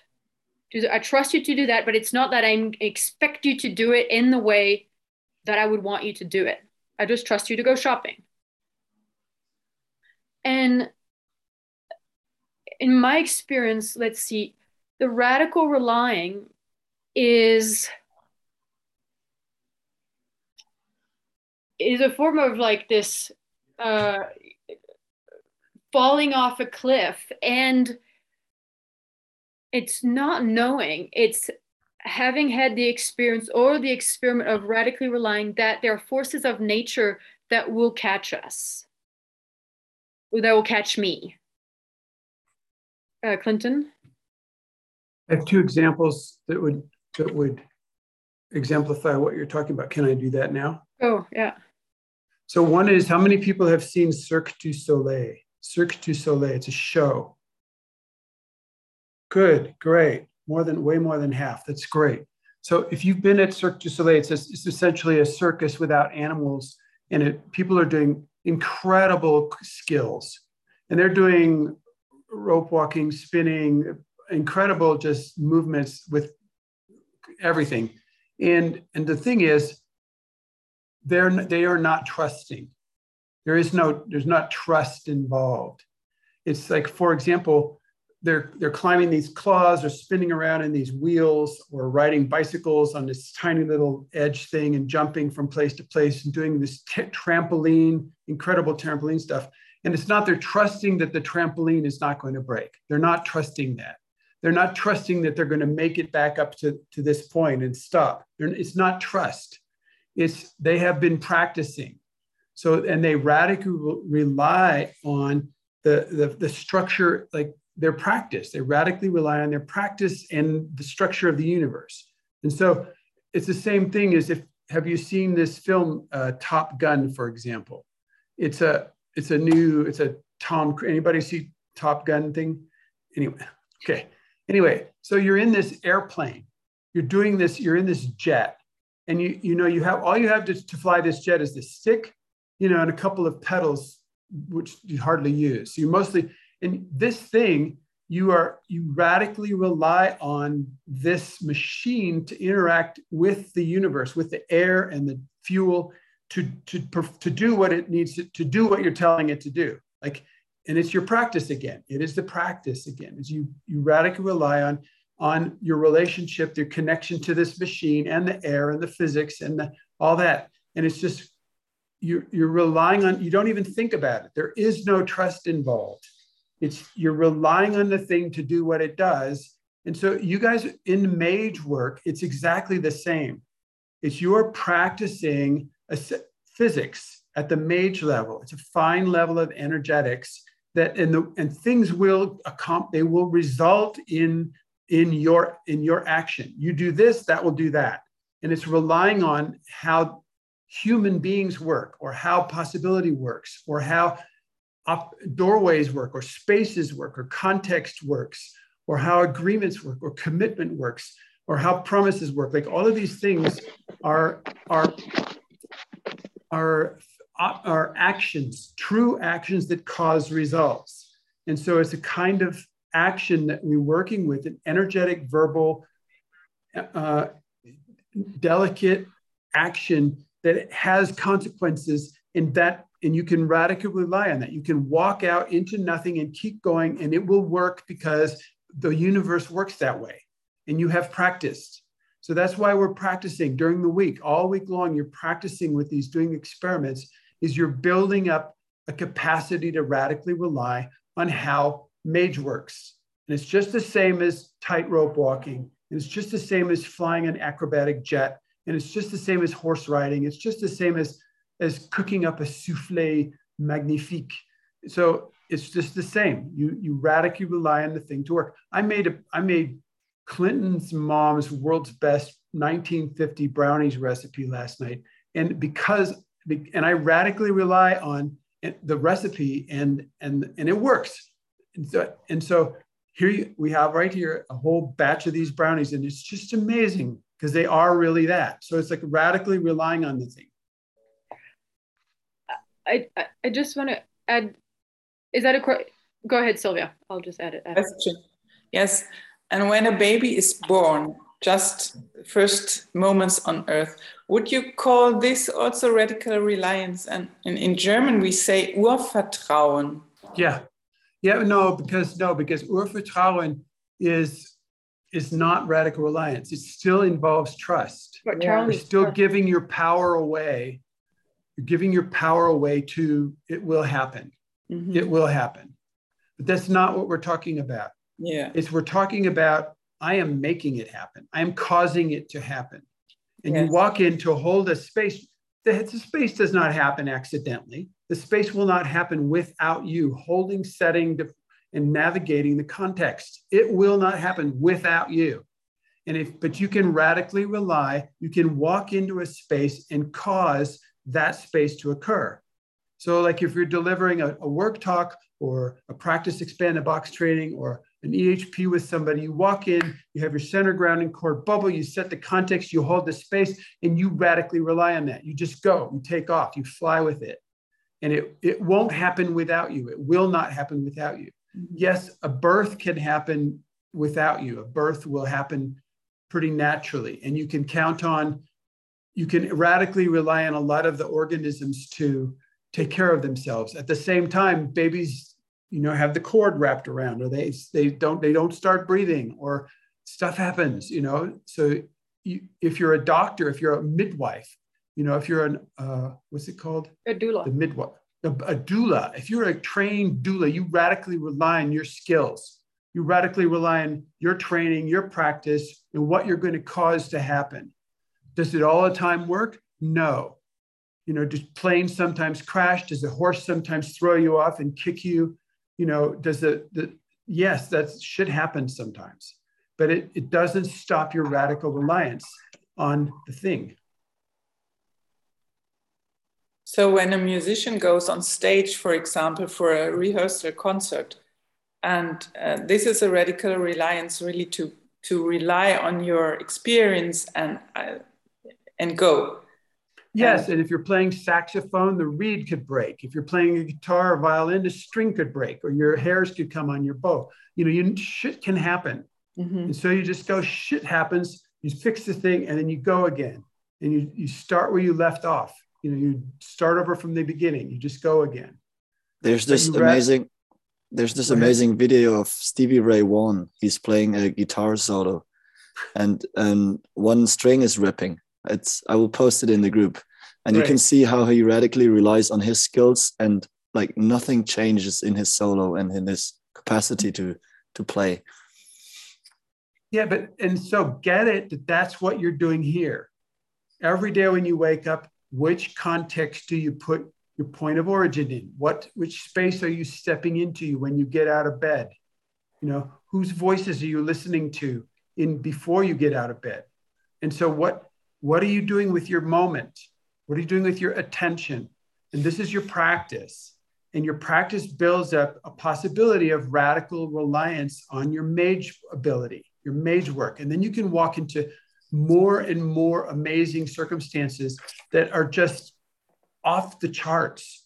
They're just, there's no definition for them. You walk in, you move it. And then this will happen. I'm sure how many people have already getting jobs they did not expect to get, that they think are too impossible, too weird, too far out. Yeah, they would never have happened before. Oh my God, they're calling on me to do this. Okay, yeah. And then you just walk in and you deliver because of your radical reliance on your resources. And part of your resources is practice, and part of your resources is archetypal lineage, your bright principles, your ability to improvise, your gremlin coming up with nonlinear possibilities, the void, you're talking from the void, from the nothingness, you let that speak. You can rely on that thing. It's infinite resources, and you can rely on those. And that's what we're doing here, getting trained up. And when Stevie Ray Vaughan or whoever it was with the string, when that happened, he's in ecstasy.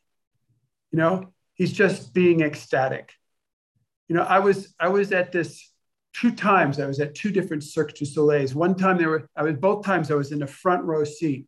And one time there was this guy riding a regular looking bicycle, and he would jump the bicycle from place to place all over this thing. He was going upstairs, downstairs, moving all over, and he lands right in front of me.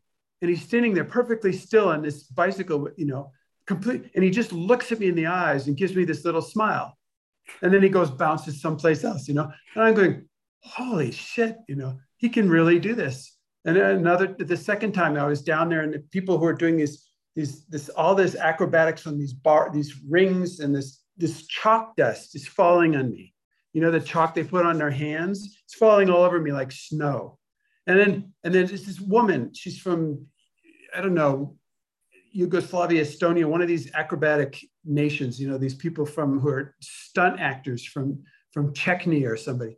She's built like this, this just pure muscle, this short little pure muscle thing. And she's flying all over the place. And then she lands right on the stage in front of me, and this dust goes over, and she's just looking at me in the eyes with this. She's in ecstasy because she's radically relying on what she can do, what she can create. So this is what we are doing in this other domain. And you can radically rely on it, but nobody tells us this stuff.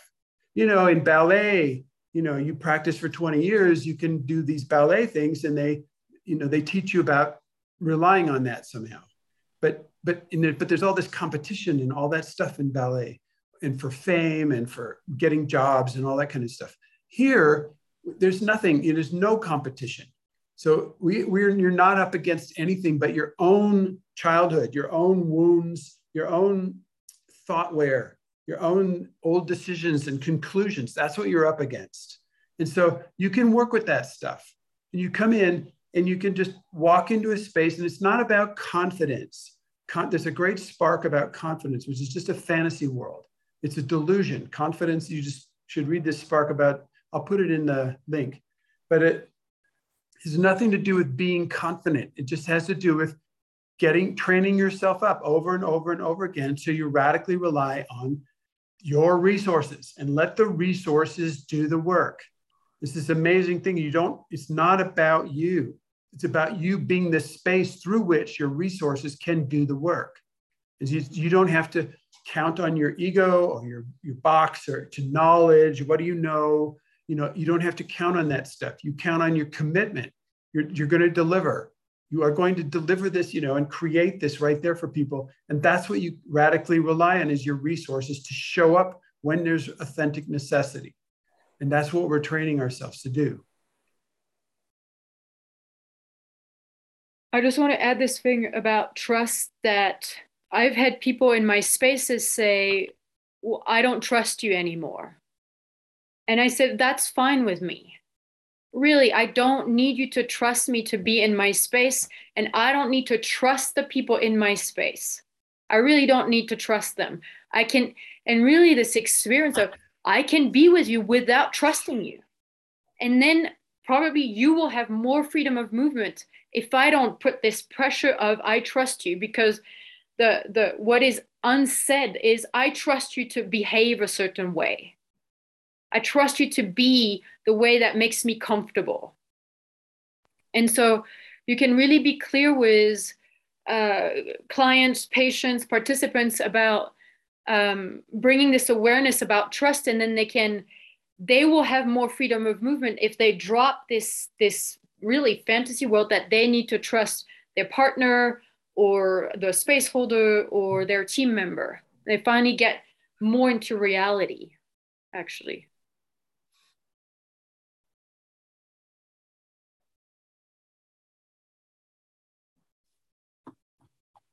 This really speaks to the part of this inner structure that we've discussed, that I don't trust myself. And when I shifted identity, I was actually trying to express the difference between trust and reliance, because I don't trust myself. I don't trust I'm fully decontaminated. I don't trust that I don't have urges. I don't trust that I have shadow commitments, but I rely on myself to figure it out. And I relied on the commitment for doing that. So I really thank you for this distinction here, because that resolves an important thing I was looking at and I was confused on. Thank you. Thank you. Thank you. Thank you. And Chloe, part 2. Yeah, so it's already been mentioned, but we've been discovering this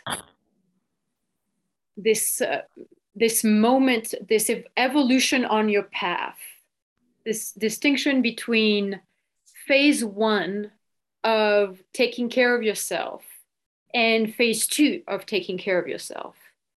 And that if you have been born and raised in a family that was, for example, abusive, and really to some degree we all have, because our parents, most of our parents were born and raised in modern culture and raised us in the context of modern culture, which is abusive from its context itself. It is abusive because it only works with one body and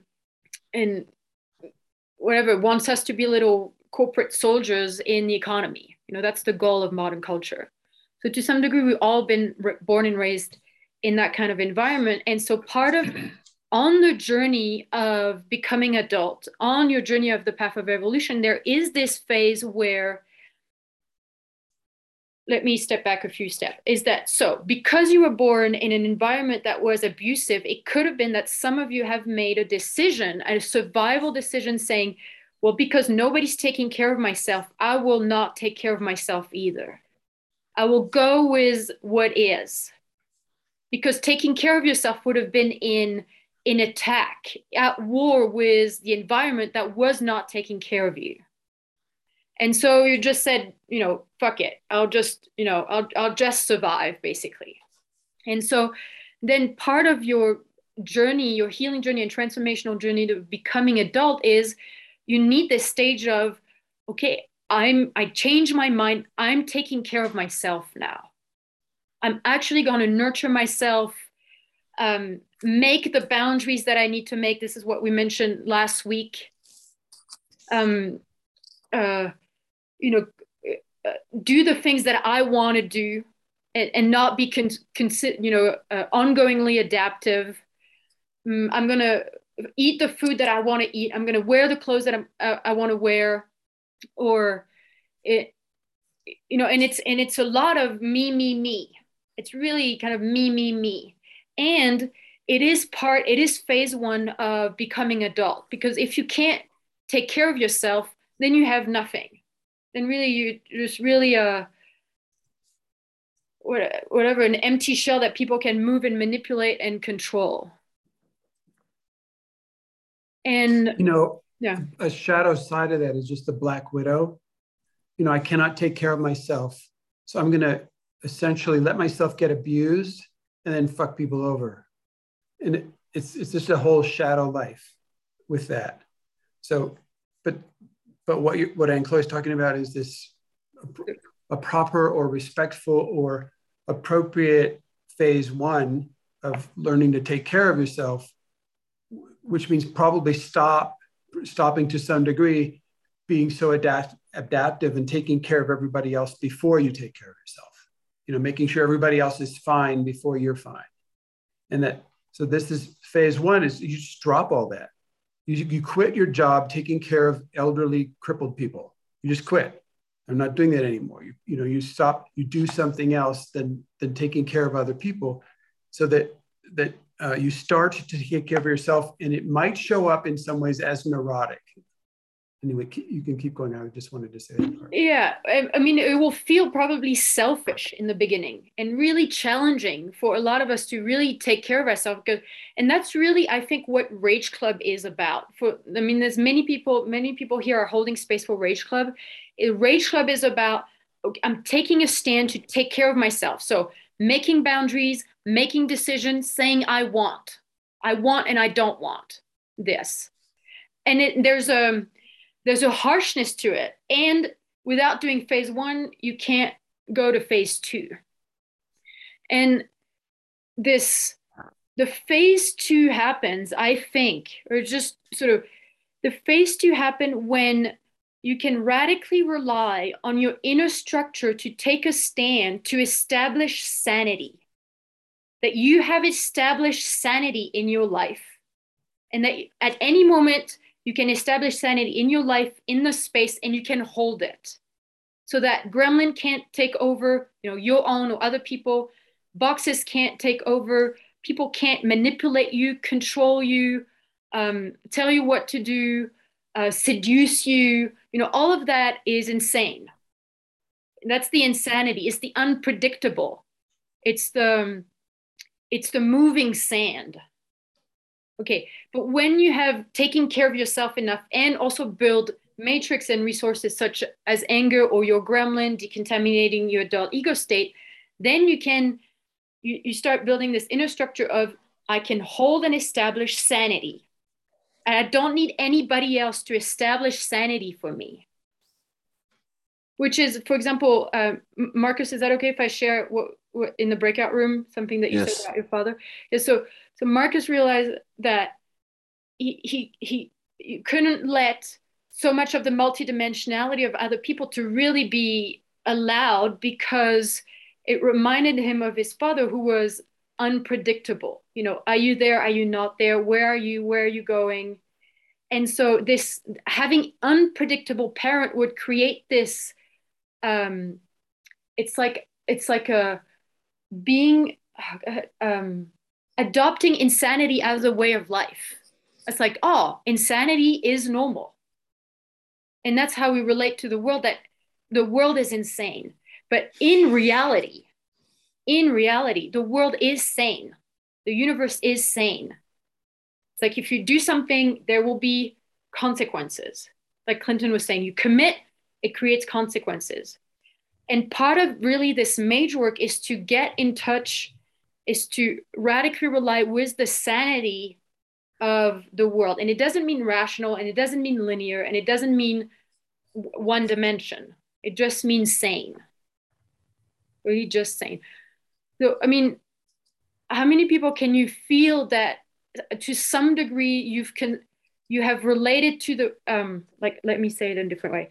You have made the insanity a normal way of living. You've made insanity a normal way of living, of relating to the world. Okay. Susanna, you're making sanity or insanity? Insanity. As a survival strategy, that you were living in a kind of an insane environment, and so you think that's how the world works. That is how the world works. Okay. So yeah, so that's okay. It's a conclusion. Mm-hmm. And then the fact is, if you make the insanity of your environment normal, then probably your relationship to the universe then is in a way insane, because that's how you've learned how the environment responded to you. And so you had to learn, you had to learn. Sorry, go ahead. Just you have a crippled inner structure then. Your inner structure is damaged because it allows insanity. And I'm sure you know people like that. You know, they can't keep their agreements. They leave a mess everywhere they go. They, et cetera, et cetera. They are, you can't count on them. And whatever they build is not stable. And like there's a crack in their inner structure. You know, anybody know people like that? Mm-hmm. Yeah. Okay, well, so that can be repaired. That thing can be, but you have to face into the level of insanity that they have made normal. You really have to have that totally on the table for a while, you know, a year or something like that. It's always on the table. And really to be able to deal with this or be a healer or a space holder for this is your own established sanity is fierce. It's like there is no doubt about the sanity of the world, so that you can't get hooked into or believe it's really hooked into their insane way of relating to the world. And so that's also why working with fiercely establishing sanity is then you are a pole. You're a strong pole in the world that people can bounce against and have a reference point of, God, actually, there are sane people in this world. God, there's a map. There is a map for sanity. And, you know, and I don't know, maybe people go to the psychiatrist or the doctor or teacher or professor for that. And to realize that they also don't have sanity is, you know, be so terrifying. Be so terrifying to try to go to adults and realize, God, this is, okay, my only way is to adapt to the insanity. So you can be a pole into a fierce sanity. Yeah, go ahead. So I had a class in economics at the university. And halfway through this class, after racking my brains, I realized it was insanity. It was a fabricated bullshit system of blah, blah, that, you know, this theory, blah, blah, and all this, and this does this, and it balances out, and it is complete insanity. And so, and so the kind of pole that you can be, that it's almost like being a cliff. You know, this ocean has this wave, and the wave is this energy, and it comes and it hits the cliff, and the wave crashes apart. And so you can walk in the world, like you can say that the game world of modern culture is extinguishing life on planet Earth at the maximum possible rate. The rule of law of modern culture is destroying life on planet Earth. Anyone who follows that rule of law at all, to whatever degree, we're including following the speed limit, paying your taxes, having a land ownership permit, whatever, any way you follow the rule of law of modern culture, you are criminally insane because you are destroying life at the fastest possible rate on planet Earth. And anybody who defends the rule of law of modern culture, the police, the tax people, the law, anybody who defends the military, anybody who defends the rule of law of modern culture has already forfeited their own life. They've already killed themselves. They're fighting on the dark side. They're fighting to destroy life on planet Earth. Therefore, they are already dead. And if you do not walk through the world with that kind of clarity, then you're adapting to the insanity. So the entire planet right now is insane. And it's run by gremlins and hierarchies and psychopaths and all this kind of stuff. But it's insane. And if you do not rest in that, you can just rest in that clarity. And if you don't see the world and interact with people from that clarity, then you're being adaptive to their insanity to some degree. You do not have to do that at all, ever. So that's the kind of thing we're talking about, being a pole. You being the thing that the wave crashes on, and the thing is still there. You go, no, this is real. What you're talking about is not real. It's a fake world, and it's killing you. You're killing yourself. And just that those couple distinctions give you a whole new future where you have your mage power that stands on that. Your mage power is just rests on that. Nobody can deceive you about any marketing plan, any Bitcoin, whatever it's called, blockchain, economics, is all insanity. They're all parts of the insanity. So we're having this conversation to we want to practice what Marcus and both James brought into the space about this shifting from an agreement space, an agreeable space, and like Clinton was saying, if you don't stand in the world with the clarity of reality, then to some degree you're agreeing to the insanity. And so this shift from moving from an agreement space, an agreeable space, to a discovery space. So it is not an attack. You're not trying to destroy them. It is just you're moving them closer to reality or closer to sanity. You have this question: how can we get closer to reality, closer to what's really going on? What have we not discovered yet? And that would include that a shift of orientation, and that's what I brought this phase 1 and phase 2, a shift of orientation to being comfortable. So being in an agreement space is comfortable. So it's a shift from orientating yourself towards being comfortable to orientating yourself towards interesting, let's say, or evolutionary, or questioning, or fascinating. So it's not true, or it's not right, and it's not wrong. It's just interesting instead of arranging for that your life is comfortable in a way, or arranging that the conversation or the connection, the closeness is comfortable. But in the research that I was doing, or we were doing, is really that really can happen only in phase 2, because phase 1 is I need to take care of myself. This is about me. It's not about discovery or or exploration or being closer to, it's about me being myself, like reconnecting to myself finally. So yeah, Vera, and then Gabrielle. Yeah, which is the phase one is about me, but it's also not about being, it's not about me being comfortable. It's about me taking care of myself, but it's not about establishing comfort. Yeah, right? It will be uncomfortable. Yeah. It will be uncomfortable to take care of yourself. Yes. It's against your survival strategy. Yeah.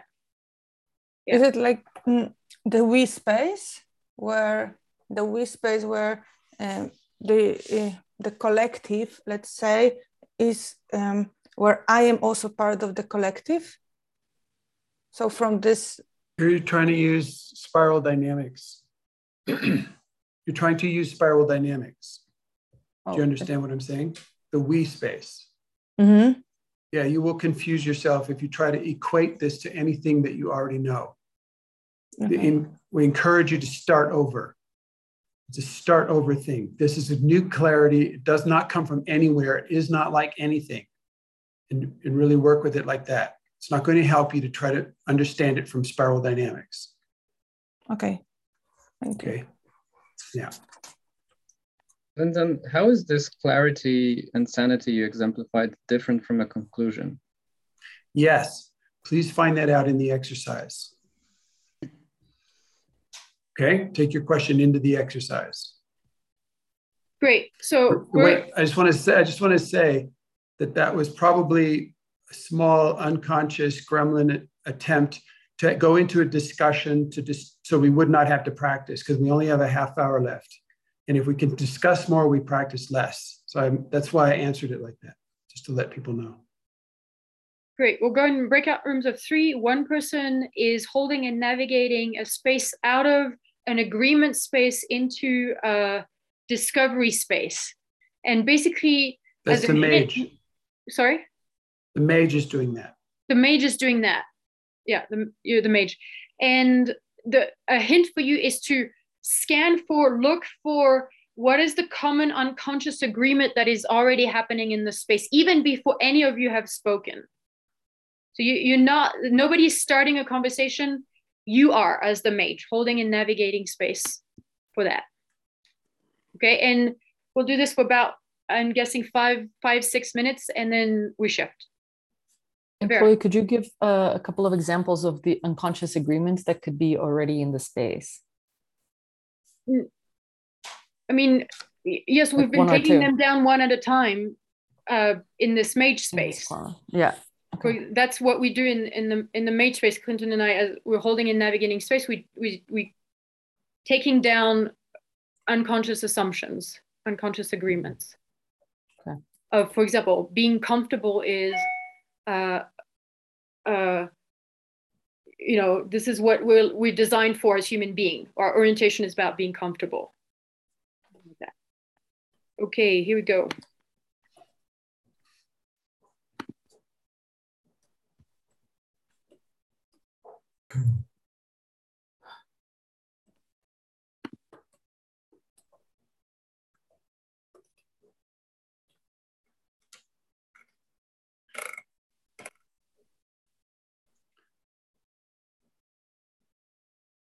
Which room are you going in? Room 1. I would just go down. Great. Okay. Okay, thanks.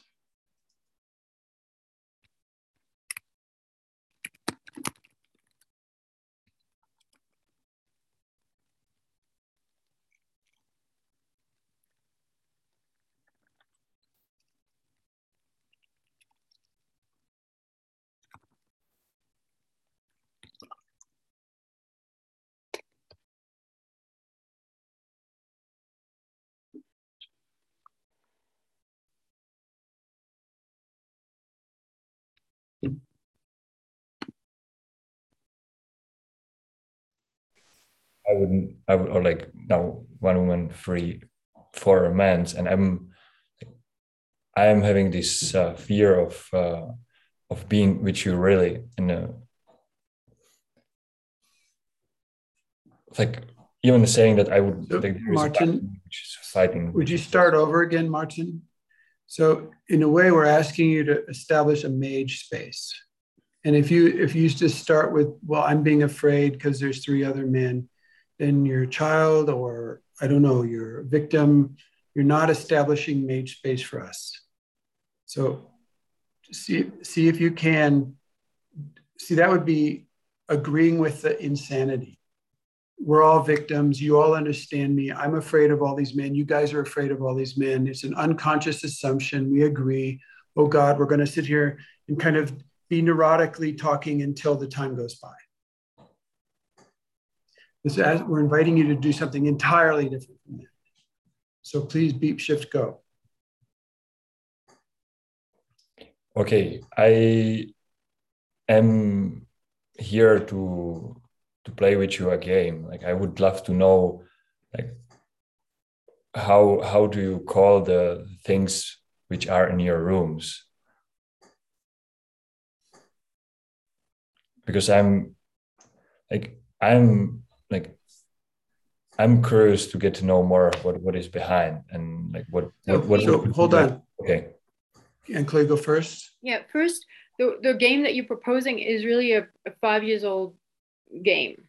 Sort of and the other part is you putting the responsibility on them to come up with things instead of you bringing your research, your vulnerability, you are holding and navigating space. It's not for them to fill in the space.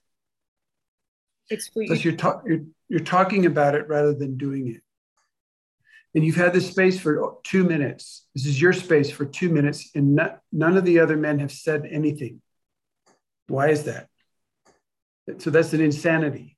The fact that 3 men are being together in a space and only one is speaking, that's insane. Shift, go.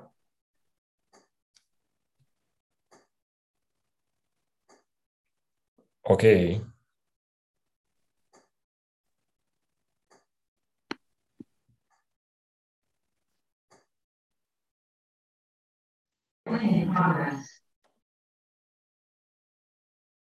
What is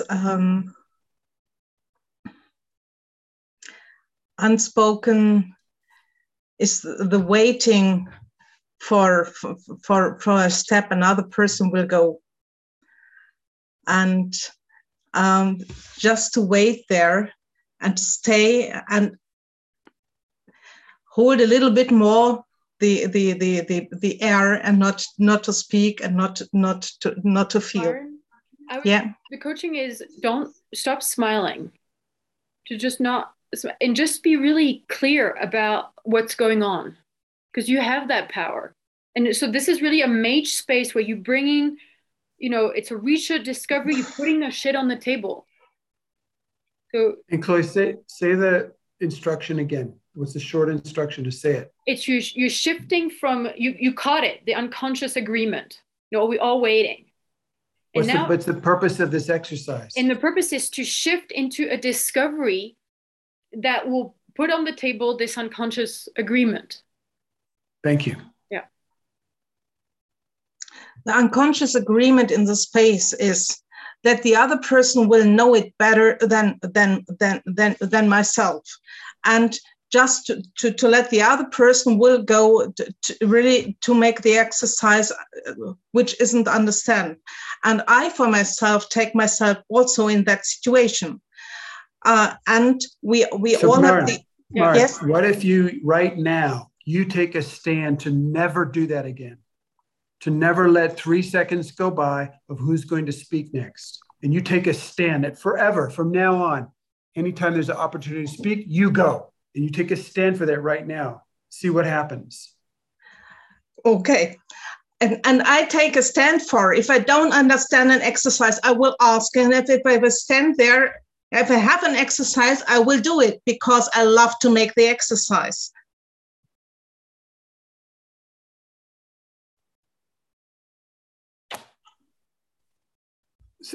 So you go, yeah, you're going like this at me. So fuck you. Fuck you guys. You just wasted 5 seconds of doing this instead of saying, well, I want to know what your commitment is. What's your commitment? Ask them. Then you have a discovery space. Okay. it's only because we have seen. Okay, what is your commitment about that? Well, and you don't have to limit it, Maren. Say, what I want to hear about your commitment. You know, don't limit it to, yeah. Okay. I sense fear that in some way we're going back to the linear thing about healing, and after possibility happens, and it's linear. And Jan said about remembering, not actually just healing, and it goes round. And I have fear about that, because when Jan said it's not about healing and possibility. So wait. You said it was amazing what you were saying. It was amazing. And then you said, and I have fear about that. And then you makes you into a victim. Right. Yes. And instead, demonstrate how to do it. You know, if you're coaching somebody, say, do it like this, try this, and show them how to do it instead of being afraid of it and expecting them to change. Open the door for them. Shift, go. Okay. So let's get out of this round thing. So Jan proposed a way out, and you're still being linear and logical. Just do it.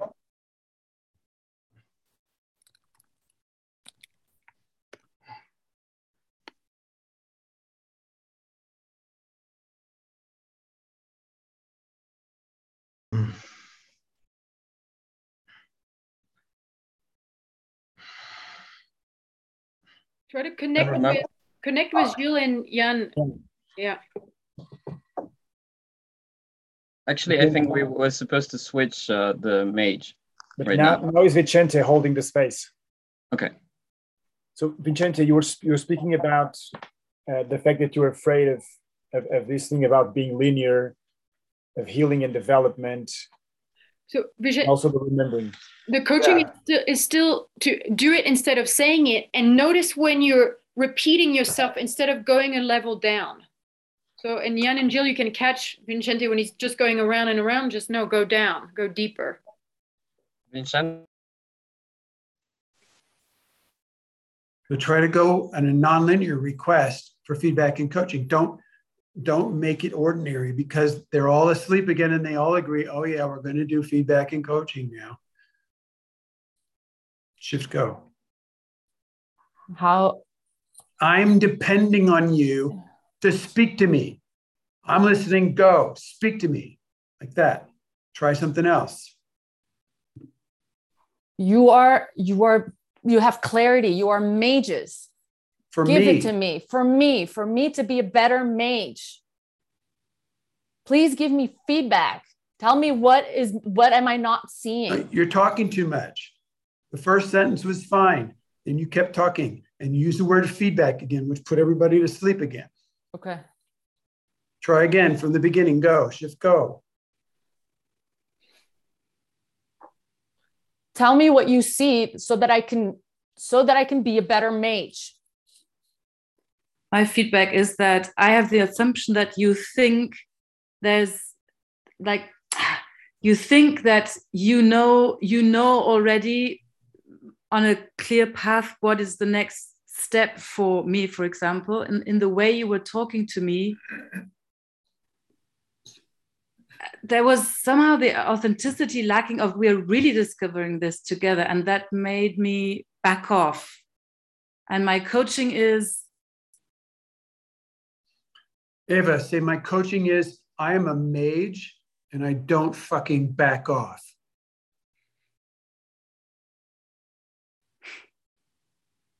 Just say it. It'll put a new groove in your brain. Okay. Try it.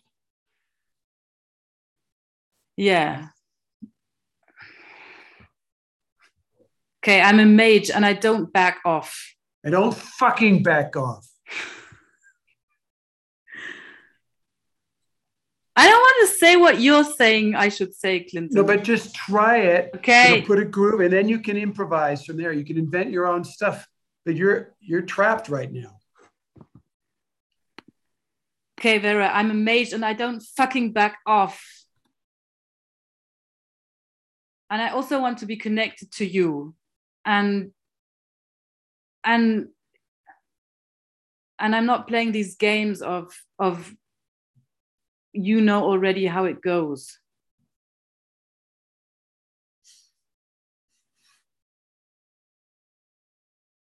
And Eva, you can say the same thing to Magdalena because she's sitting here doing the mouse thing again.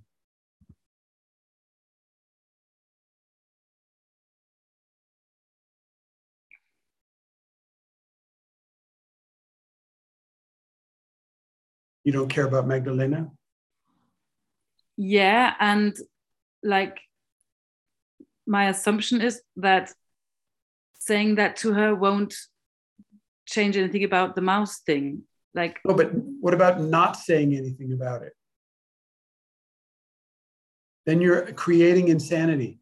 Like if you don't destroy the insanity, you're creating the insanity.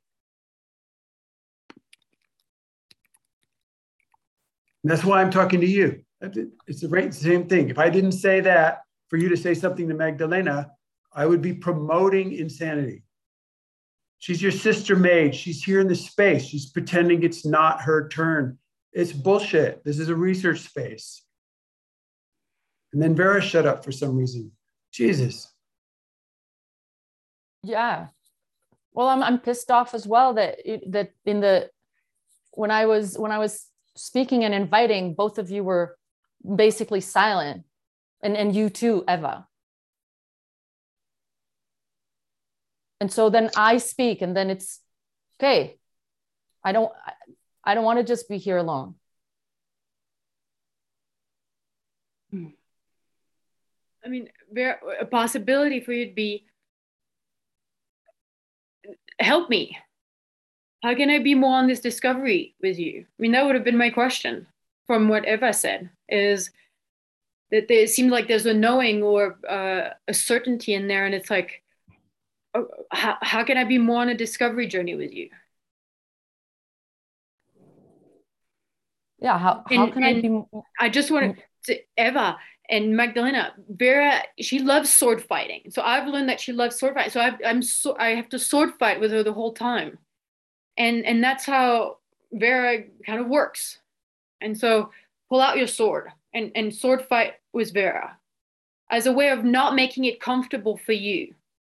Then it's not comfortable for you either, and it's not comfortable for Vera. Okay. Yeah, okay. Vera. Ja, seid ihr wirklich davon überzeugt, dass Frauen in... It's okay for you, or shall we shift to English? English. Okay.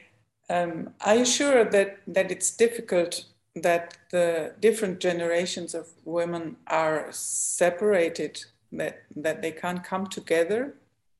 Do you have an example where you've seen where you have seen elder women and for example, my experience is when grandmothers and their the grandchildren, when they are together, they're really, the generations come together and they exchange. Sometimes it's more easy than in all three generations. See, Sylvia, I don't know if you can feel that, but you're saying something in a way so that Susanne and Johanna would agree with you. Yeah. About what you, and Susanne is nodding her head, and then boom, you're in a agreeing space. Yes, yeah, we're in the next beginning we are setting it up. Yeah. Okay. And you had the assumption that we were agreeing with you also. Mm-hmm. Everybody agrees with that. Everybody agrees. So we have 5 people agreeing with me. So where can I go? Go into the underworld, your underworld. My underworld, my shadow about generations. Why are you talking about generations? We were coming from this and we started with... Yeah, but see, that's linear, logical. It is not research. Okay. You're just being nice women.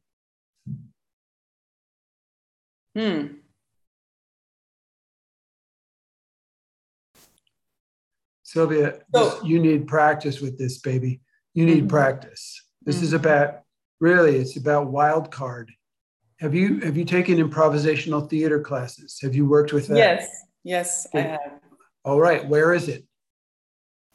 So let's start. No, do not do improvising. Do life. Improvise your life. Get real with stuff. Go ahead. So we go further now with this agreement. Also we start with this agreement and I start to improvise with this. Why did you say that? Because I'm not sure where to go. So it's So you're saying you cannot go anywhere unless you are sure where to go. It's a really open space now where to go. You are saying that you cannot go anywhere unless you are sure where you will go. That's what you just said. And that's insane.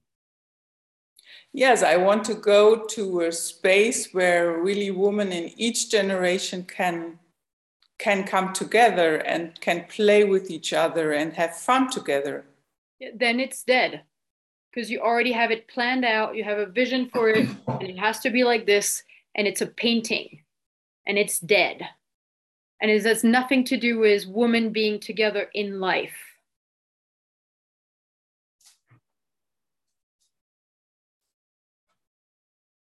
Okay, and can you give me a possibility where women can be together in life? The coaching was look into your underworld. Go into the underworld. Into your own. And it starts with your own. Mm-hmm. Can start. I have been fooled. I've been fooling myself. I didn't even know that I didn't know. Do you know what fooling means? Do you know what? No. Darin, sich täuschen. Täuschen. Start there, for example. Yes, I'm fooling myself a long time that I extraordinary life.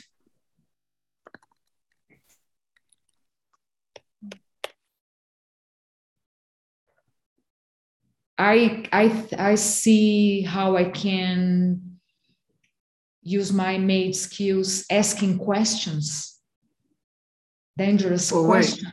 Yes, but you asked this question and then you gave your power to those two. And then you're a victim because they don't say anything.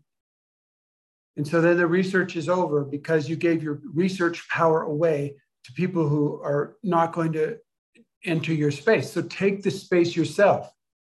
And then when they get sucked along, they will turn on. I could do that given distinctions. Showing. Why are you talking theory? It's not about theory. Prove it. Go ahead.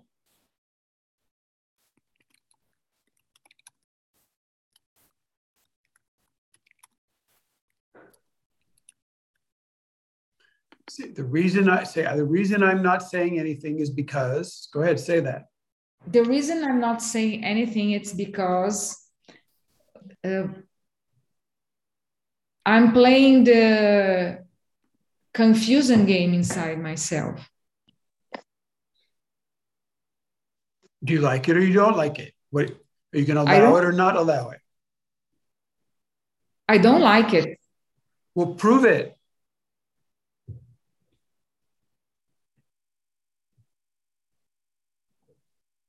Being confused pisses me off. This confuse pissed me off because I feel myself as a silly girl, little girl, with a face of a lady in a behavior as a silly girl, waiting for somebody to rescue me, trying to hiding myself under the table for and what I really want is. And what I really want is to say how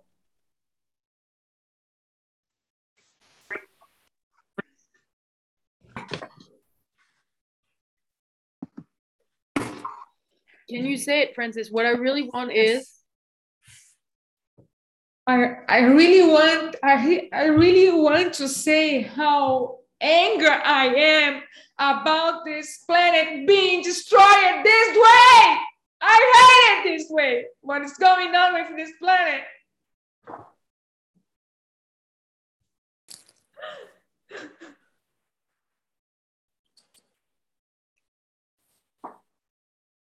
What would happen, Francis, if you began almost every conversation with anybody for a while like that? Because that's what's really in your heart. Yeah. It was making your soul. And just start there, just like that. It would cut through all the crap. It would just cut through everything. And it would be where you can research, where you can discover, where you can explore, where you can empower to try things. Yes. I'm doing now, from now on, I'm doing this. And you might lose some friends. Yes. But your life will just become yours. It will become closer to you. Your life will become yours.